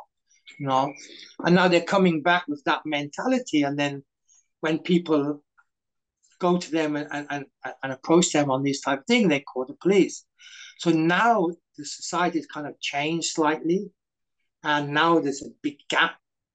Mm. This stopped Mm. a lot of this from happening, you know, but it's also killed the film industry. Um, I mean, and now you have the ICAC, the Independent Commission Against Corruption in Hong Kong. So now when you're making a movie, they want to know where the money comes from. You have to show them all the proof before you didn't need to do that. No, you just took the money, made the film, and then when you got the profits back from the sales, then declared it to the tax or whatever the government. So I mean, yeah, I mean, everybody was involved in it to a certain degree, but it was a business. Mm. You know, they weren't going out chopping people or selling drugs or taking protection from this and that. You know. But you had to know people, you had to be connected, you had to be involved to a certain extent for people to support your films, do this, do that, you know. I mean, there's a few Hong Kong actors that were held at gunpoint and made to do a film that they didn't want to do, you know. I'm not mentioning names or groups or whatever, but it did happen, you know. Uh, and there's one company, again, I'm not going to mention the company, but a lot of their films were based on drug money being laundered, you know. So, I mean, yeah, I mean, that's how it was in the beginning, you know. And now, because the film industry is dead in Hong Kong, and it's never going to come back to that, it's hard to get investors now. I mean, before people would invest in one movie because they want to wash that money for that. So they use that money for that one movie and give that finance for that budget. You make the movie, you sell it, give them back their cut, and you've got the profits, you know. Unfortunately, now it doesn't work like that. And now with the industries, it's very hard to get investors. I mean, like I said, I've got my sequel's last script he ever wrote. I've got a few scripts I've written, and my daughter's doing well now. You know, and I've got a few scripts with her for the lead actress, and I'm trying to get investment for it. But now people don't invest in one movie. They want to invest in a package, 10 movies, 20 movies, where it's a group of investors investing, not one person. So now, not just in talking about your movie, they're going to get the budget for 10 movies or 20 movies. And that way, if two or three movies don't make it, they still recoup their money on the other ones. You Yeah. know, before it wasn't about, they didn't care whether you made profits from the movie, long as you gave them back their initial investment clean. Yeah. You We know, almost need to get a bunch of us together who have these martial art film scripts, get 10 of us together, and then yeah. approach them with that. And then they can have their catalog. Well, I mean, one of my students actually works at Skywalker Ranch. Um, he's a sound technician. He just got his name put up for an Emmy, but he lost it to Dune. You know, he did the sound for West Side Story and BFF and How to Train Your Dragon and all this. So um, so now he's kind of like me and him are writing some scripts together now, and he's trying to get his connections from Skywalker Ranch to get investors and all this and that. And there's a group of investors that want to invest in 10 movies, and one of the movies I want to do, they put that in as a package.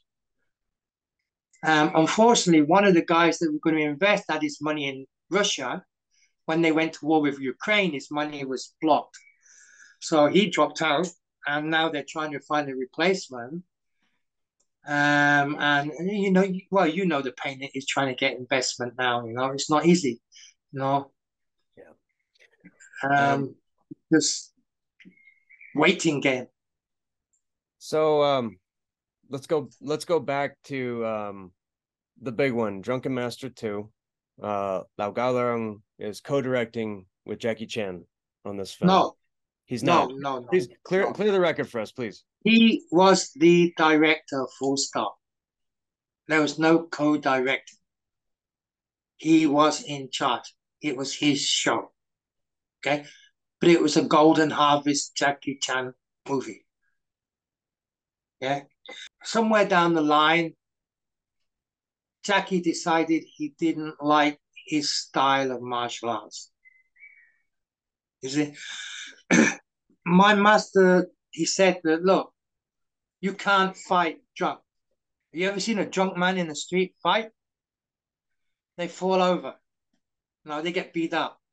No, you can't fight drunk. So his idea was to pretend to be drunk while you're doing the drunken form. And then as soon as you start to make contact with someone, you sober up. You have them hard hitting techniques. And as soon as you hit and you come back, then you start being drunk again. Where Jackie wanted to be drunk throughout the whole fight. You know? So there was some words spoken, different ideas going on.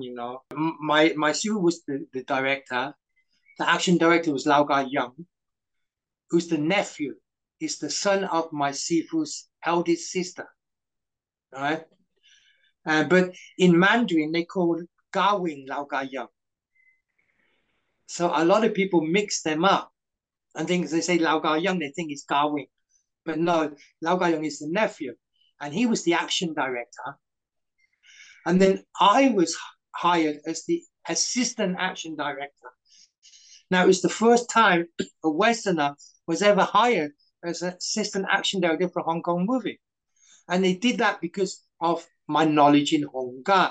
And it's about Wong Fei Hong. So one time I didn't even know I was hired for the part. I was in Tim Sa Joy, and Ken Lowe saw me. And he come across and goes, Mark, congratulations. And I goes, what? He goes, you're the assistant action director for Drunken Master 2. So I don't know. He goes, yeah, you better call your Sifu. And I called my Sifu and he said, yeah, you got part in the movie as the British officer, and then you're also helping the coordinate action. So that was that.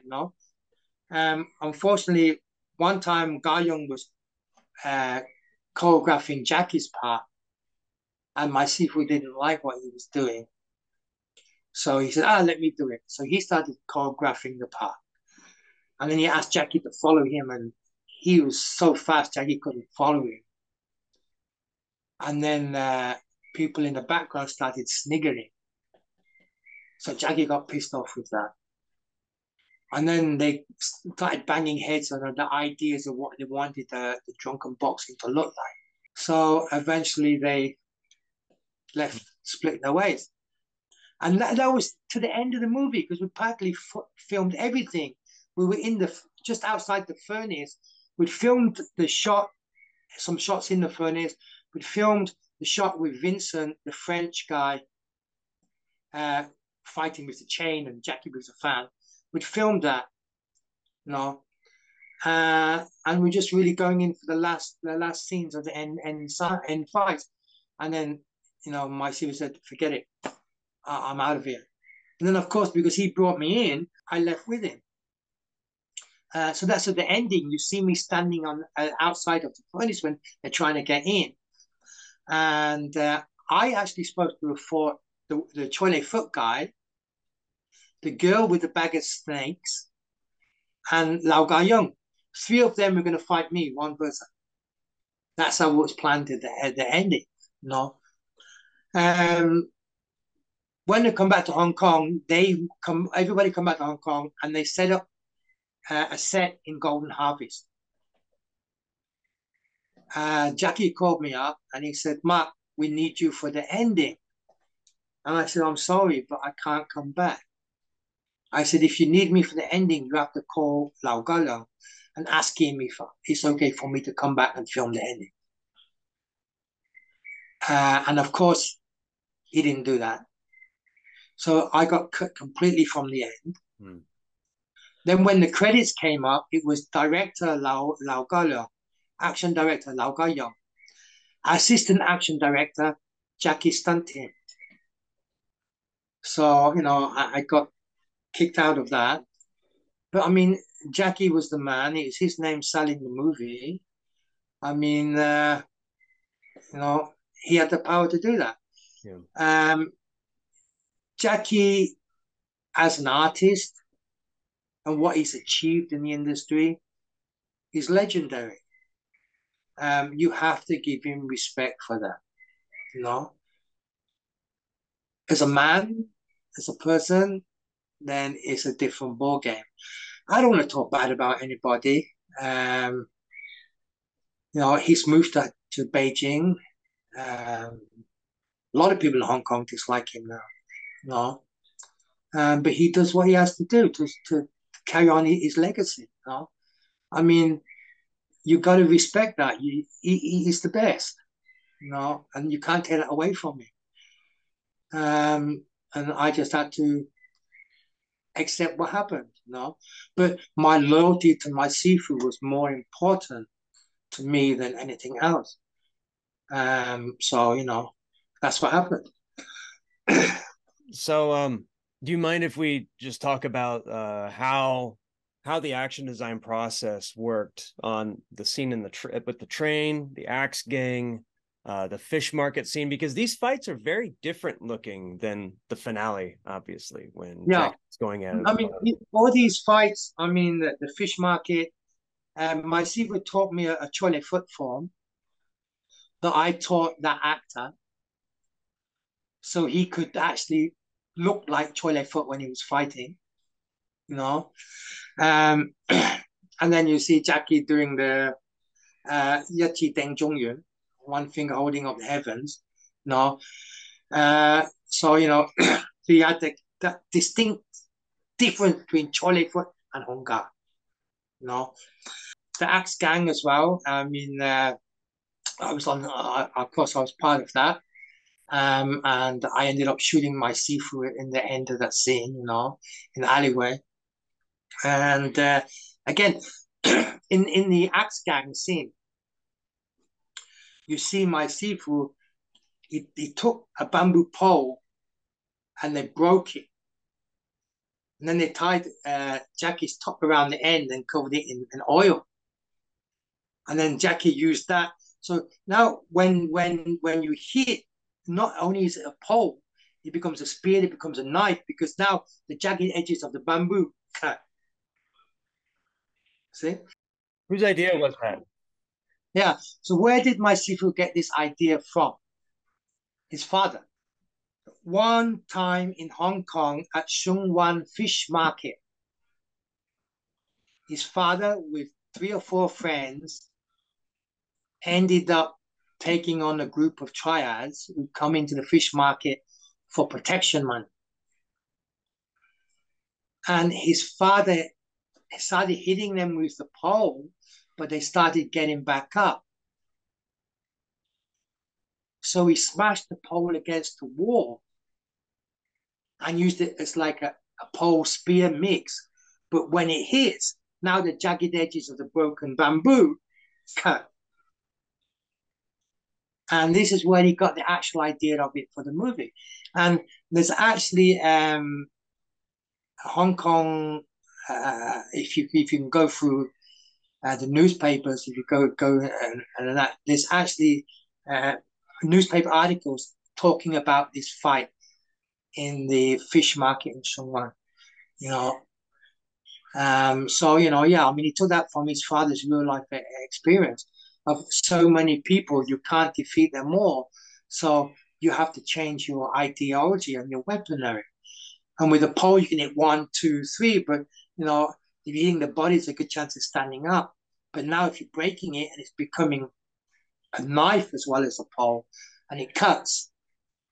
Now, when you hit, you cut across the slice across the neck. It's going to open up the neck. You know, it's going to open up any part of the body that it hits. So you hit and go forward like a spear and pull it back. You know, so he took this idea from his father and put it in the movie. You know, and it worked. It was different. It was something that you really couldn't think of. You know, Yeah, it almost it requires real world experience to come up with an idea like that, I guess, doesn't it? from somewhere. And actually came from his father. So that was amazing like that. And again, the first fight scene where Jackie uses his drunken boxing and Anita Moy is there pushing him to fight because somebody upset her and that. You know, I mean, that choreography was his choreography as well. You know, and you could see the traditional style of kung fu there.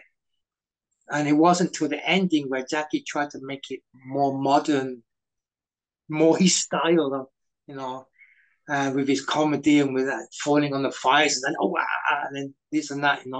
So you could see the ending fight scene was completely different from all the other fights in the film. You know, so the ending is where we left, and that's where he took over. No, I mean the last fight we did is with Vincent, and that was kind of funny because Vincent was his French Samoan background, uh, ethnically. He was a Taekwondo guy. He was one of the first to represent France in the Olympics for Taekwondo when it first came into the Olympics. He was also supposed to be in the president of France bodyguard, you know. So he had a great physique. He was big. He was strong. But again, remember when I talked about reactions, selling people's movement? He lacked that. And because he had a little bit of an ego as well in the fact that because he was a Olympic taekwondoist, he was a bodyguard of the French president. He thought he knew all about fighting, so he didn't want to listen to a lot of things. And that part in the furnace, standing in the furnace, he goes to punch Jackie, and Jackie uses the fan and hits his hand. So we choreograph it where when he hits his hand drops, and then Jackie from there he comes back and hits on his shoulder, on his right shoulder, right? So we said when he comes down, he hits on the top of your shoulder. So when he hits the shoulder, he drops forward, you know. And then once he hits from there, he comes with his elbow across, and then he opens the fan up to come back, you know. So it's like, yeah, okay, you're paying attention. He goes, yeah, I know. So, okay. So they set up the shot. So the roll camera action, he punches. Jackie hits his hand, hits his shoulder, but instead of sinking and dropping forwards, he goes backwards. Now, when Jackie's elbow comes, he moves forwards. And I'm about 30 feet away. And I'm looking at the monitor, and you just hear this crack. It's so loud, you know? And everything goes quiet. You turn around, and Vincent got his back to us, and Jackie's facing us. And you can see Jackie look into his face, turn around, and walk away. And Vincent doesn't move, he just stands there like a statue. And then one by one, the producer comes up, looks in his face, and walks away. And then someone else does it, someone else does it. And then my seafood goes up and looks at him. My seafood comes back and says, Mark, I think you better go and sort this out. So I walk up to him and I look at him and I go, Vincent, are you okay? And he goes, yeah, why? Goes, because your nose is now under your eye. You know, the bridge of his nose here was here. It hit him without force. And it kind of like took it in for 20, 30 seconds. Then he put his hand up to feel his nose and felt it wasn't there. And he moved his hand across and felt it. He took one step and passed out with shock. So we woke him up and we arranged him to go to hospital to have his nose set put back. And one of the producers, who's a girl who's like 4.5 foot tall, she's very small. She went to the hospital with him. And when they came back, the hand was in bandage. Because when they went to set his nose, he asked if he could hold her hand. And when they set his nose, he crushed the hand because it was that painful. No. And he come back, he was so embarrassed. He's like, I'm a fighter, I'm a bodyguard. I don't know why this happened. And I said, look, Vincent, I goes, no, you got under the lights, the heat from the lights, you know, the stress from filming, and that it's just shock. It just hit you all at once, you know. I goes, it happens. And he's like, he was so embarrassed about it, you know. But, you know, things like that happen, you know. You talked about the first drunken fight where Jackie fights all of the guys, and it's the first time he actually gets drunk in the movie. Yeah. There's a moment at the end where T Lung comes up and grabs Jackie, and Jackie starts fighting him, and there's this moment of danger that kind of sets the tone for the problem with drunken boxing, right? Was that Lau Gaolong's, that was his vision right there? Yeah, I mean, he wanted to show that you know, I mean, with people that are not your class of fighters, you might be looking to get away with it, but when you come to an experienced fighter, it's not really going to work. And the same thing after Under the Train, when they're fighting under the train, and then they come out into the barn, and then Jackie tries to do his drunken boxing, and it doesn't work. You know, um, so you know, I mean, that's the thing is like you gotta know when to use it, when to be drunk, when to wake up. You know, I mean, it's deception. So just pretending to be drunk is deception, allowing you to get close to somebody. And then once you get to that advantage point, then you take that advantage to its full, and you wake up and you use that power and that speed and that ferocity to hit them. And then when you go back to being drunk again.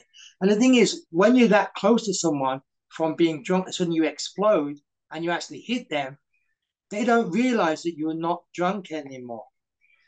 because they're too busy being hit, suffering from them blows.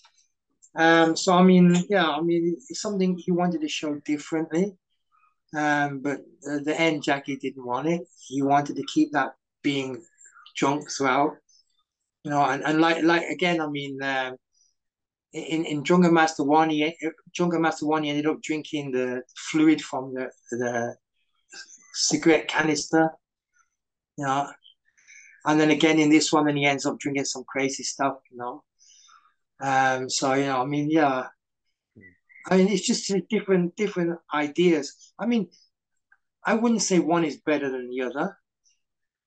I mean, at the end, Jackie still made a great ending. You know, it's just different.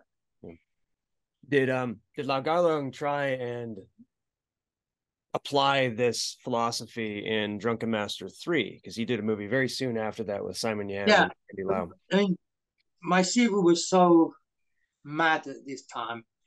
He wanted to do a Drunken Master 3 just to make Jackie angry.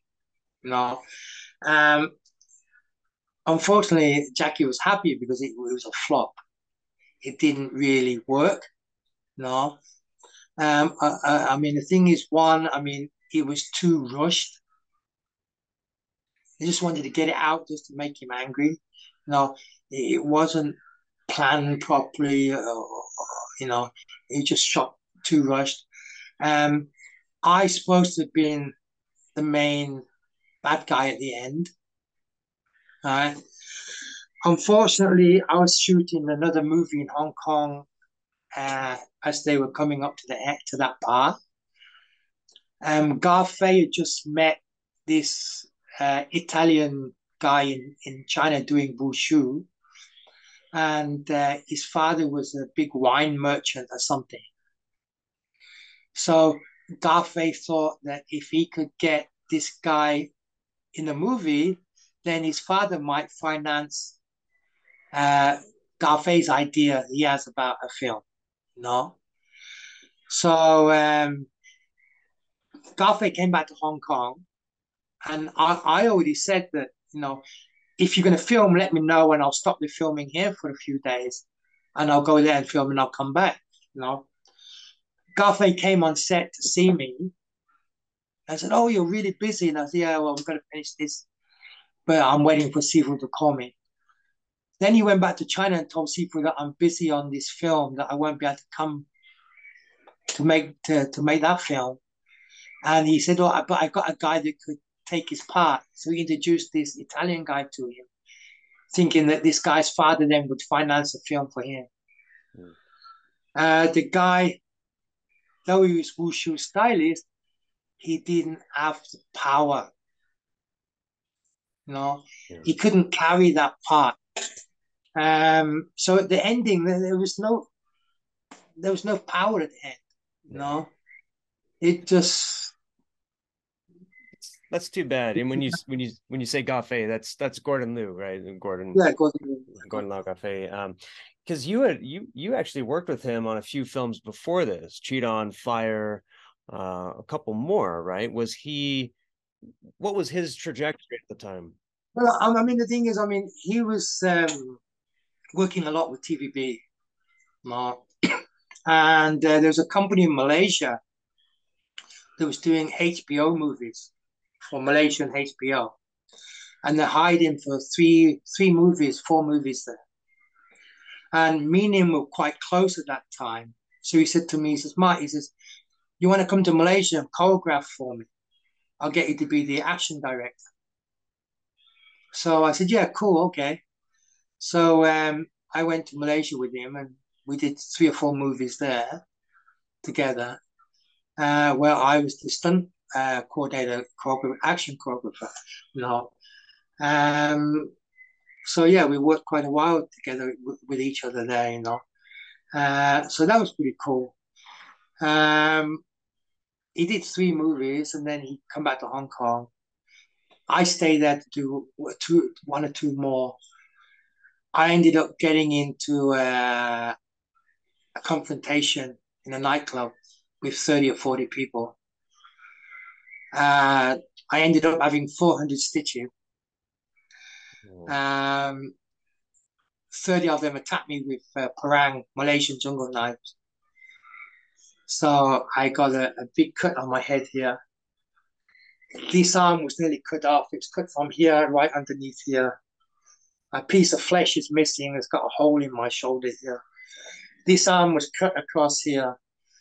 I got cut on the leg twice, right through to the bone. And I, of course, got cut on the back a few times. I survived it. Um, Lucky to get to hospital.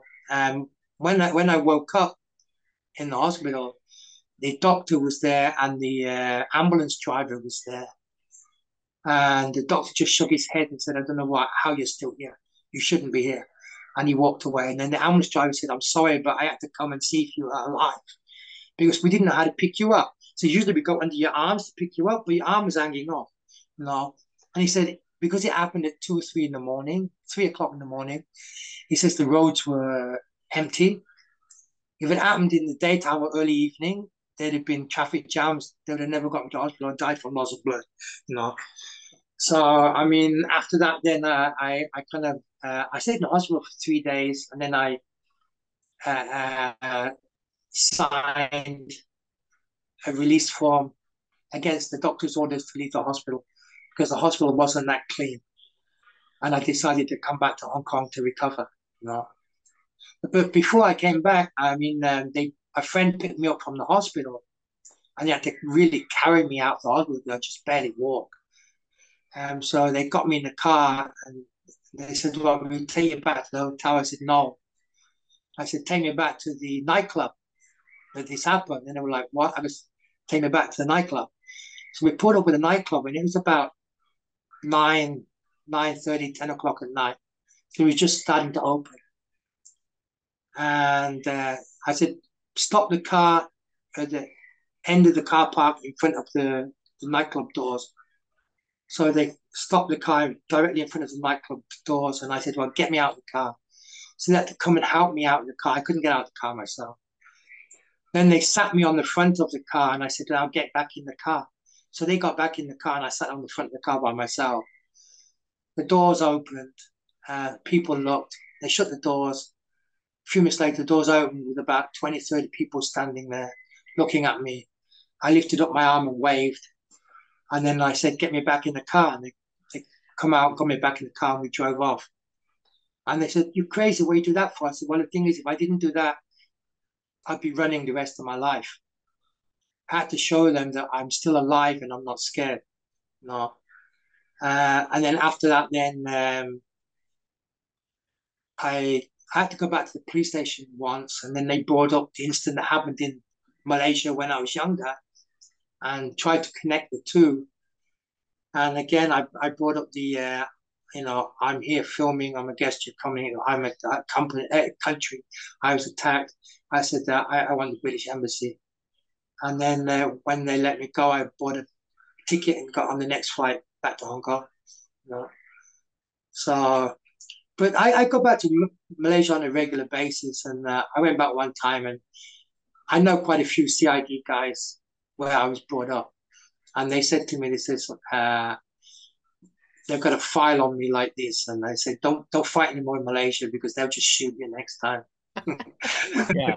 The third knife fight might not end as well. Yeah. Yeah, Wow. but I mean, that's life. I mean, in the film industry, people are louder than life, and things happen. Yeah. And you just have to accept it. But I kind of like it's like my Sifu when he put his father's fight scene in Drunken Master. You know, if ever I got the chance, I'd like to reconstruct the fight in a movie. I mean, I reconstructed the fight on a low budget on a documentary, but not to the intenseness that I would really like to film it. So, I mean, if I ever got a chance to put it in a real movie, not a documentary, but a movie with a good budget, I would like to do that. Did Did Lau Leung ever talk about Operation Scorpio, working with Kim Won Jin and Chingalok? Uh, I mean, he he didn't he had nothing that he really could say about Chingala because the Chingala he would say, whatever I wanted, he could do. I just need to ask him one time, and he could do. You know, the Korean guy on the other hand, he was watching a lot of Hong Kong movies and didn't realize a lot of the somersaults and that they're doing were on wires. He learned to do these things for real, you know. So I mean, he was amazing himself as well. I mean, he's only a little guy, and that it's the little guys that do all these great performances. The big guys they're too heavy to move like they do, and he did quite well for himself. I mean, after that, he did quite a few Hong Kong movies. He did some movies in Taiwan and that, and he's a really, really nice guy. Mm. You know, he's a performer. I wouldn't say he's a fighter. He's a performer. He's an artist.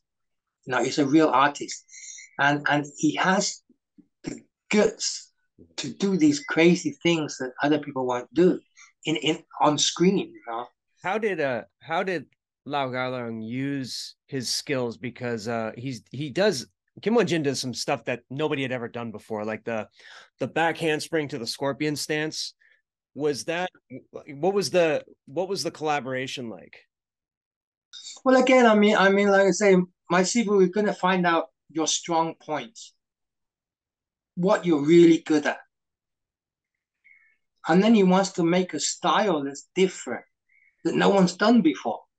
You know, and that's why I mean his flexibility, his ability to somersault and do gymnastics, his kicking ability and everything was extraordinary. So with his supple body and then going into that scorpion position with his leg up and that and being a kicker made perfect sense. And it's funny now because I go onto YouTube and I see Shaolin Temple, some of the monks doing scorpion style, and they're doing exactly the same thing that was done in that movie. But before that movie, you never saw it. You know, so I mean, the influence they both had on it. I mean, without his ability, my Siva would have never come up with that scorpion style. What's interesting is that he has a very what I thought was a very fresh take on the Mo Yin Guk, the no shadow kick, and he explains it visually in a way that like has never been done before. Because the way that we thought that Mo Yin Guk worked was, Jet Li jumps up in the air and does this. We thought that was Mo Yin Guk, but then he's watching Kim Won Jin kick and he's moving his shoulders, he's giving away his kick, and so the Mo Yin Guk for Lau Gaolong was not showing that you're doing the kick. But I mean, no, I mean the real Mo Yin Ge, the teachers that we use is a low kick, right, to the groin, and it's from the crane fist. So, and the crane, when the wings open, and then they kick, and then they go into the crane beat. So after they kick, they block somebody catches the leg, and you knock off the hand, and then you go into the crane beat. So he's saying that it's not that the kick is so fast it has no shadow, but when the hands come up and they cover your vision of your eyes, and then if you try to block it, your hand is also covering your vision of your eyes. So once the hands open, the foot is already there. The point is your vision was obstructed, so you don't see the kick. Not that the kick is so fast it has no shadow. Yeah. No. So because they couldn't see the kick, because the eyes are obstructed, so it's so fast it has no shadow. So it becomes the shadowless kick. Hmm. But as you know, Honga is 70% hands, 30% legs, and all the kicks are from the chest down.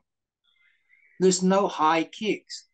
There's no, I mean, you have the jumping crescent kick, we call it a jump from tornado kick, but there's no really flying side kick in Honga, you know. So, but for the film industry, for Wong Fei Hung movies, with Jet Li and everything, then they they decide because Jet Li's a northern stylist, he's not a southern stylist. So for him, doing the jumping sidekick was more visual. So having the Mo Yin as a flying side triple sidekick for the movie looked much better. You know? Yeah. But then when it comes back to Scorpion, okay, now again, it's about body structure, no? So that's why a lot of the time when Southern stylists do low kicks, they put teacups on their shoulders and kick without dropping the cup, so their shoulders don't move.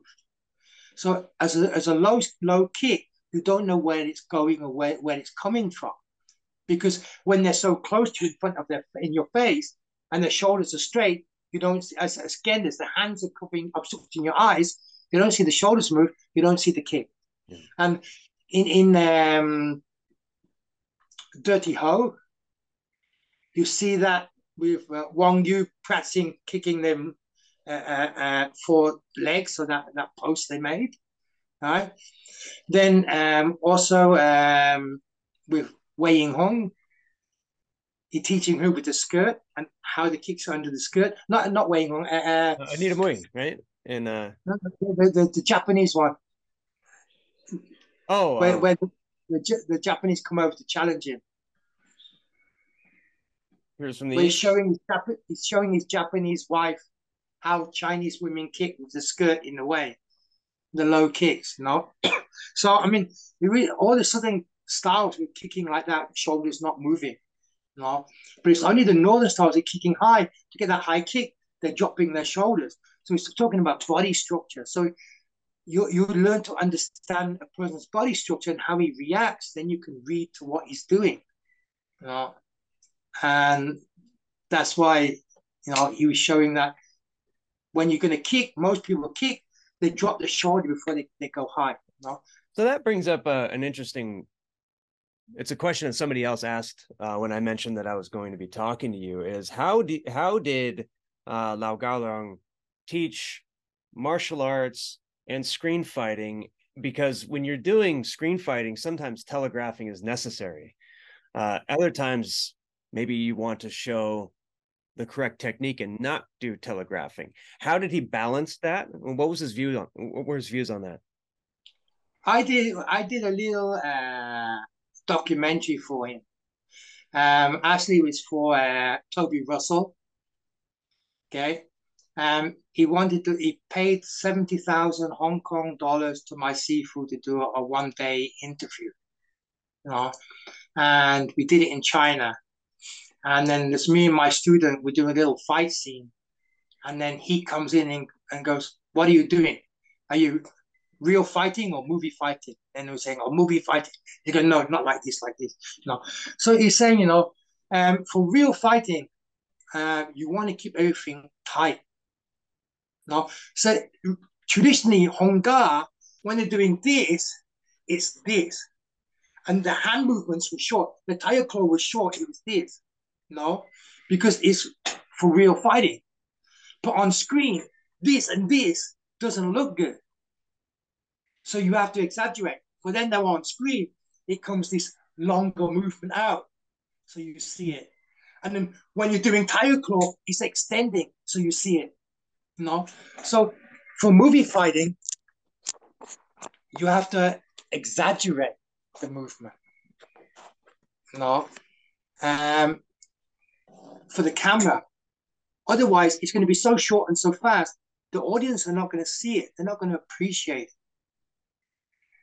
So for film, when you're choreographing, you want to think, you want to make the action believable.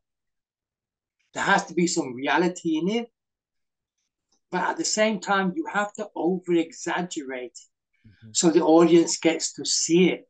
Yeah. And it's just finding that balance between having a certain point of reality plus that exaggeration to make it look pleasing to the eye, to make it look entertaining. So when he works with people like Jet Li, who is a purely northern Beijing Wushu stylist, with some northern styles mixed in, I assume, how does he how does he tap into the real martial arts of northern systems? Did he have views on northern systems in general when it came to cinema? Well, of course, he always liked southern styles. They like to have the northern styles as their uh, uh, opposites. Yeah, I mean, Marshall Club is a good example, yeah, right? martial club, and you saw Wong Long Wei in the alleyway, with his the guy kicking and everything, and that one was amazing where you see him do the split standing up on the wall and everything. So I mean, to have someone a kicker against a hand stylist, you can see the difference in the both styles, and the difference is so big visually that it's so entertaining. And again, that's what you've got with Scorpion, Operation Scorpion, you know, and the difference between hand techniques and then the leg techniques. So yeah, I mean, he always had that. And then with North South Shaolin, there was a problem with Jet Li because he couldn't fight how my Sifu wanted him to fight. My Sifu tried to teach him his southern style, his style of fighting, but he just couldn't accept it. No, he wanted to stay with his northern, what he was used to with Shaolin Temple and this and that. So there was a little bit of a fallout, North South Shaolin. Um, and my Sifu took Su Hao and Ma Lao, monkey. So you got little monkey and monkey. You know, they took both of them to China with him to film that. You know, so you see monkeys in a lot of scenes with Jet Li. You know, um, but yeah, he also said that Jet Li had so much problems trying to adapt to my Sifu's fighting style that there was some arguing going on and that. And then later on, my Sifu brought Jet Li to Hong Kong to do some demonstrations on TVB. But after that, they they split, and then Jet Li went to work with Yuen Woo-ping. You know, so I mean, uh, so it goes. I mean, Do you think that Yuen Ping and Jet Li got along better because Yuen Ping's father was a Beijing opera performer? Was there a closer connection there? it's hard to say. I can't really say, because I never saw them both together. You know, so I don't really want to make up a comment which could be totally wrong. Okay. No, uh, but Yun Woo-ping has his own style. I mean, you can see a lot of my Sifu's old films from Shores that Yun Woo-ping was a stuntman in those fights. You can see faces here and there, and that. And a lot of times when he wasn't working, he'd go on set of a film of my Sifu's and just watch how he choreographed and learned what he could from that. And then he took what he did good himself and he made his own style, you know, and he became very successful at it, with the Matrix and everything else. And it's funny because now in America, a lot of people think, oh, if you do Wire, it's a Hong Kong movie. And the Hong Kong style movie, action movie, is Wire, using wires. But wires are not, it's part of what we do, but it's not, it doesn't make a Hong Kong movie, you know. And that's funny. And it's funny because people say that Yuen Woo-ping is the first guy to go and work on an American movie. No, but if you look at it, my Sifu did Legend of the Seven Golden Vampires with Hammer Films. That was the first one, and then he also did the Turtles. Ninja Turtles. Yep. No, and it's funny because he talked about that. And he says when I got over there to start with, they're all looking at me going, "Who's this funny little Chinese man here?" You know, and they wasn't really too happy with him being there. And his English isn't that good. So he said he just saw a load of weapons on the side. So he went and picked up the weapons and just started playing them. And by the time he'd finished, everybody was smiling and coming patting him on the back. I'll do it. Yeah. I'll do it. um, we've gone over time, but I really appreciate all of your insight. Um, I wanted to ask you just real quick too. What are your views on well the handover was coming very soon around this time when doing Drunken Master 2.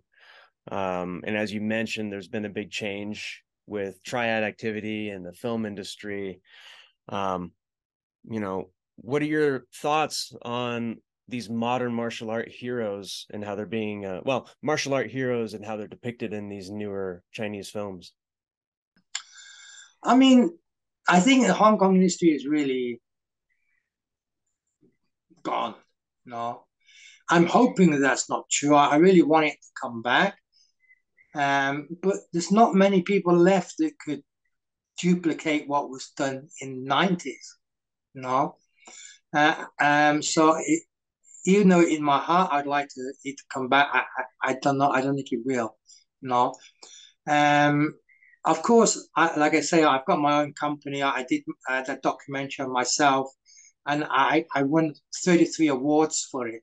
And I'm using it to open doors to get investment. And I hope that I can do some movies that I can incorporate the 90s style action, you know, in there. China has some great sets. They have a lot of money. You know, their budgets are amazing. Um, but still, I mean, when I look at Chinese movies from mainland China, they have the ability, but I don't feel the power in it. They have that beautiful wushu movements and the somersaults and the tricking and all this now. But when they fight, I don't feel the power that was in the films in the 90s there. And really, I think that the West are going to be making much better movies, action, martial art movies. You know, they are better. I actually think now that the stuntmen coming out of the States and out of the West are better than the new stuntmen coming out of Hong Kong now. No, the old stuntmen, you're never going to get the new stuntmen to do the things that their old guys, the old team used to do, right? Um, so that's gone. That's history now. No, now with tricking, with free running, and the way that Western martial artists are adapting it in their martial arts, it's gone beyond. You got people doing things that now no one in Hong Kong can do, and now the Hong Kong stuntmen are starting to learn to trick. They're starting to learn free running, but they're learning it from the guys in the West. So I think that if you have the right people work together with the right mindset, the standard of action is going to be so much higher in the West now. I mean, I think if you're doing non-union movies, you have more freedom to do that.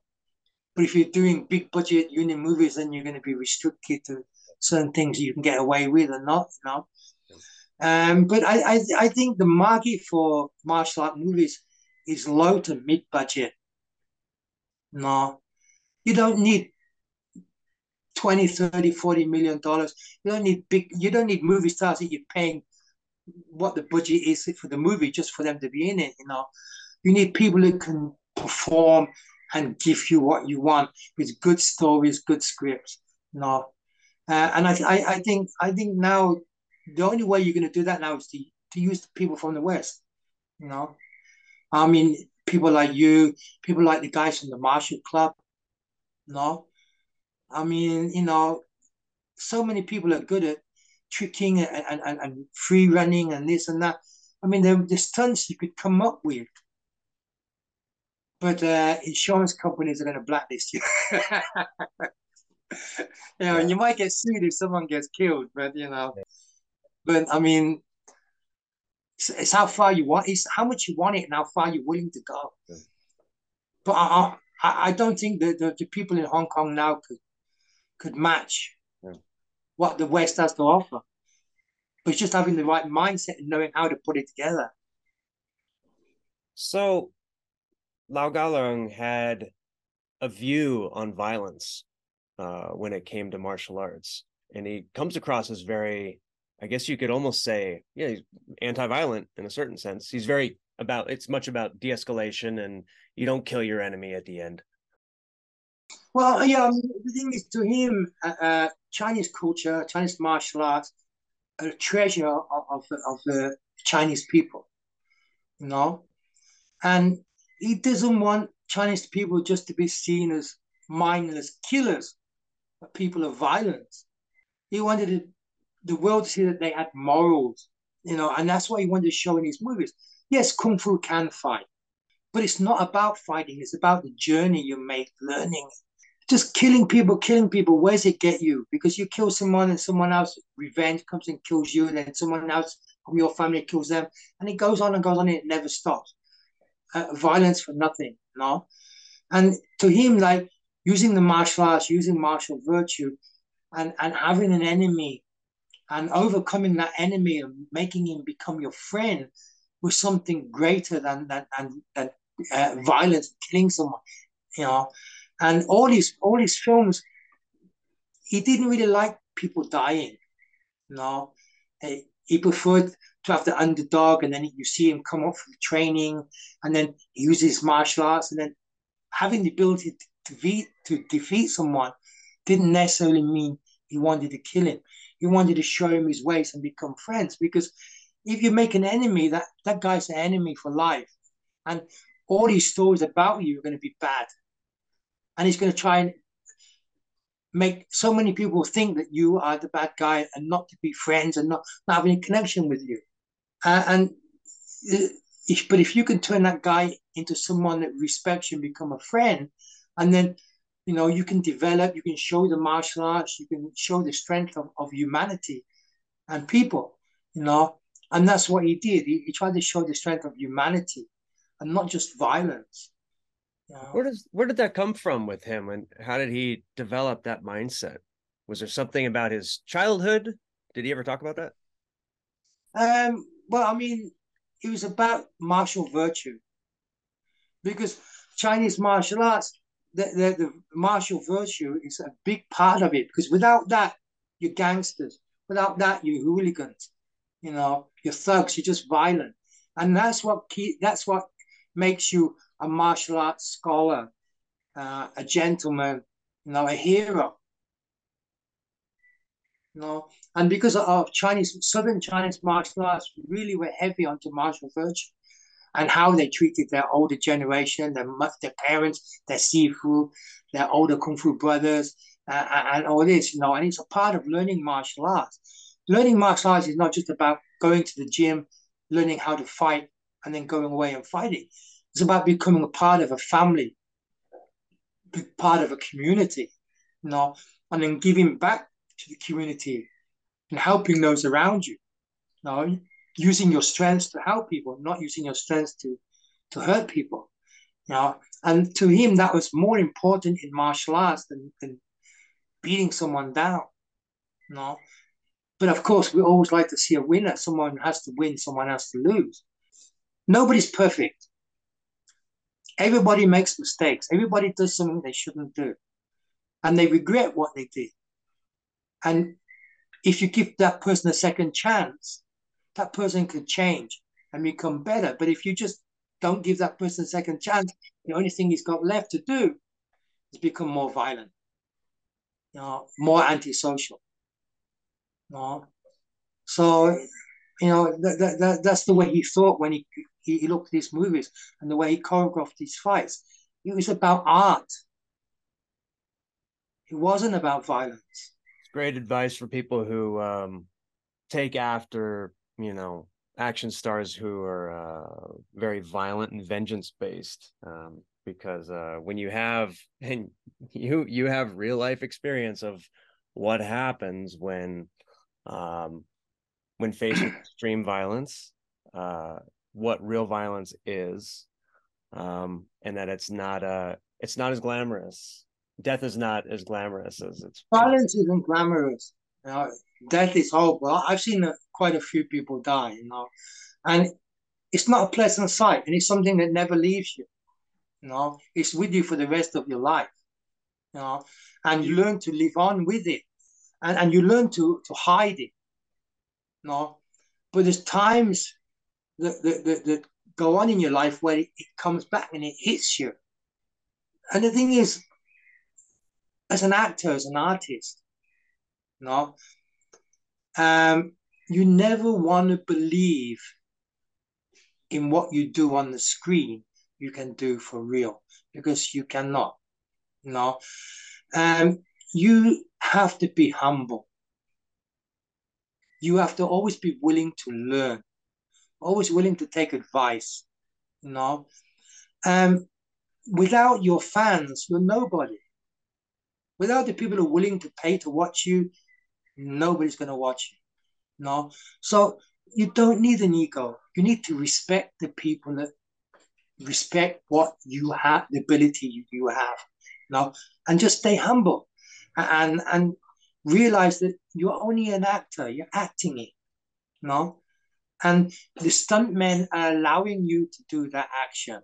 The directors, the script writers are putting you in a position to be that character.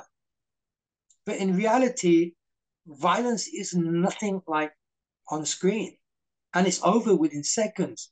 You're dying. You're taking your last breath before you even know what happened.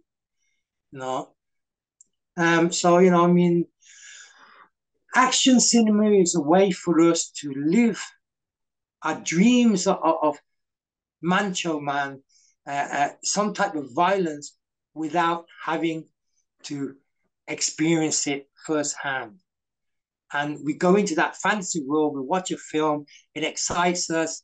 Mm. And then once it's finished, we got to learn to turn off and come back into reality. You know, and as actors, we need to do that as well. We play a part in a movie, it's a character. And once that movie is finished, we go back to being who we are. We're not that character. We're not that person. No. In our minds, everybody wants to be that person. Everyone wants to be that hero, that person that can beat up everybody, kill everybody. But there's not that person alive today. I was gonna bring up my final question. That's a great segue. Did you becoming a father? Because you're a father, your daughter's an actress, martial artist. Did that change your views on death, on violence? Not not really. I wouldn't say I was a great father. I wouldn't say I was a family man. No. I had dreams, and you could say I was selfish because I put myself before anything else. I decided that I only have one life, and I have to live it out how I want it to be, and I have to go for the dreams I want, even if that means hurting the people close to me. Because I thought about it, and I thought, well, if I don't follow my dreams and I live a life of a lie to make someone else happy, I'm making myself sad. I'm making my life miserable. And then eventually, further down the line, because of that, hatred will come into that, and the relationship will end anyway. No. And then by the time all that time has passed, I will never be able to go back and take them chances or take them opportunities that were given to me. They'd be gone. So I just became selfish, and I thought, it's about me.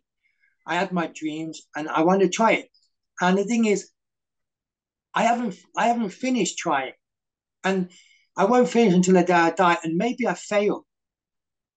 Maybe at the end of the day, my last breath, I never accomplished what I want to do.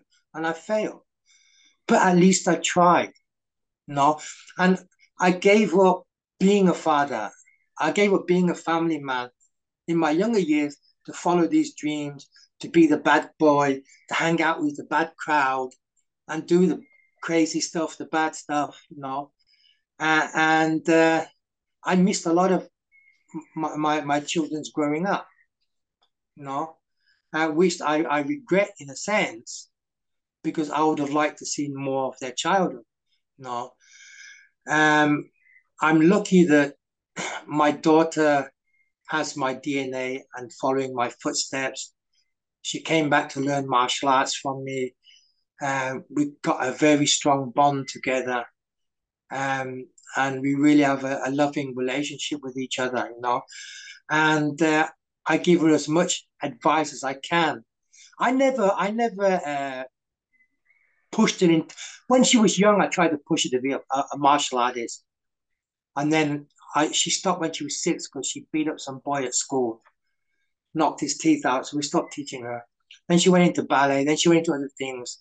And then she didn't come back till she was 14. And then she made the decision to learn martial arts herself. Then she stopped again at 18 to go to university. And then after university, she came back and trained again. And then she asked me one question. She said, Daddy, she says, nobody respects Chinese martial arts. Everybody says it can't fight. And she says, I want to be an actress. If I become famous or become have some sort of a success, that people are going to tell go, yeah, but this girl can't fight. She only looks good on film. She decided she wanted to go into MMA, and she knows that she won't be able to use kung fu techniques in it. She has to learn how they fight and fight like that. But she says she's going to try to add in some Chinese martial art, some hung gar, and she went and fought. I was also reluctant in a way that I didn't want to find out that my daughter couldn't fight. She was scared. Her first fight she ever had, she just was pure aggression. And there's a picture of her punching this girl in the face, and this side she punched on this side, and this side of the face is concaved from the power of that side being hit. She won that fight with pure aggression. Then the next fight she had, the girl that she fought was the kind of poster person for the gym that put on the fights. And we'd already been told that unless this girl gets knocked out, the judges are going to give her the win, you know, because this school is paying the money for the fights, you know. And my daughter knocked this girl down, battered this girl, but this girl gave back what my daughter gave. My daughter had bloodshot eyes, you know, swollen face. When I saw her face really battered, everybody was around her. They're all, you know, feeling sorry for her. And she was just sitting there. And I could see that anger and hatred in her eyes that they'd give the fight to the other girl. And I just started smiling and laughing. And people come to me and goes, are you okay? I goes, yeah. He goes, how can you smile? How can you laugh? Your daughter's hurt so badly. I goes, I'm so happy that she's hurt badly. And they said, what do you mean? I go, she's just shown to me now she's a fighter. You know, she's not crying, she's not hiding, she's not running. She's sitting there, she's dealing with what happened, and she said she'll fight again. And then she came back and then she fought another few fights, one in Japan, and then she fought 3 fights in Hong Kong. So she showed me that she can fight, she's a fighter. And then she got an offer from one MMA company. They were interested in signing her. But then she turned around to me, she says, if I go into fighting professionally, I got to spend all my time training. And then if I fight, I got what, 2 3 years, and then through injuries or getting age, I'm going to have to stop. She says, I want to go into movies and I want to spend all my time in movies now. I've done what I set out to do. So now I'm going to concentrate on movies. So now in the future, if anybody says, yeah, but the other girl can only fight on film, she go, take a look at this. I fought for real and I won. You know, so she can fight. She's not saying she's the best fighter in the world, but she's saying is she can fight. She's not frightened to fight. But for her now, she wants to be an artist, and she's done pretty well. She signed for Shaw Brothers for 5 years, so she's making her own way, and I'm really proud of her. Really happy that she's doing that. You know, I've been out of the industry for a long time, over 15 years. You know, And before my Sifu died, he made me promise to come back to the film industry. And I have these, and he gave me his last script, which wanted to be like 10, 20 million US. But who would trust me with that budget? No one's going to trust me with that budget because I've been out of the industry for so long. So I decided to make a documentary. It doesn't take that much money, but it's going to show people what I can do. So I made a documentary about myself for around 60,000 US, and it won 33 awards around the world. I got a 10-year contract for sales with the distributors for it. It trickles in money every couple of months for the next 10 years. So, I mean, it's not going to make me a lot of money, but it's going to pay my bills. And it's also opened the doors to show people what I can do on such a low budget. And then if I've got like 4 scripts, which is, and each script is going up a couple of million. And then after the fourth one, then hopefully, if everything's okay, then I can get the investors to do my Sifu's last script he ever made.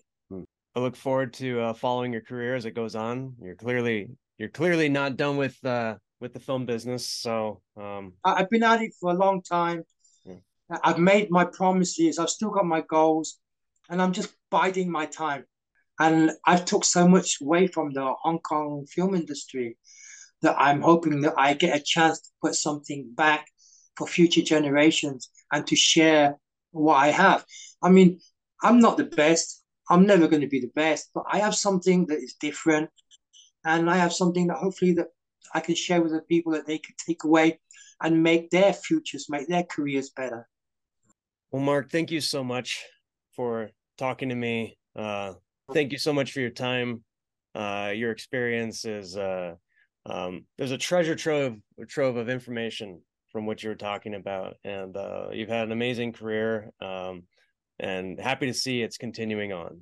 Okay, thank you very much, Eric. It's nice to see you again, and thank you for asking if you could interview me. I'm very humbled, and I'm very happy that I can share with people who have a like-minded vision in the film industry and in the martial art world as well. Thank you so much, Mark. Okay, thank you very much.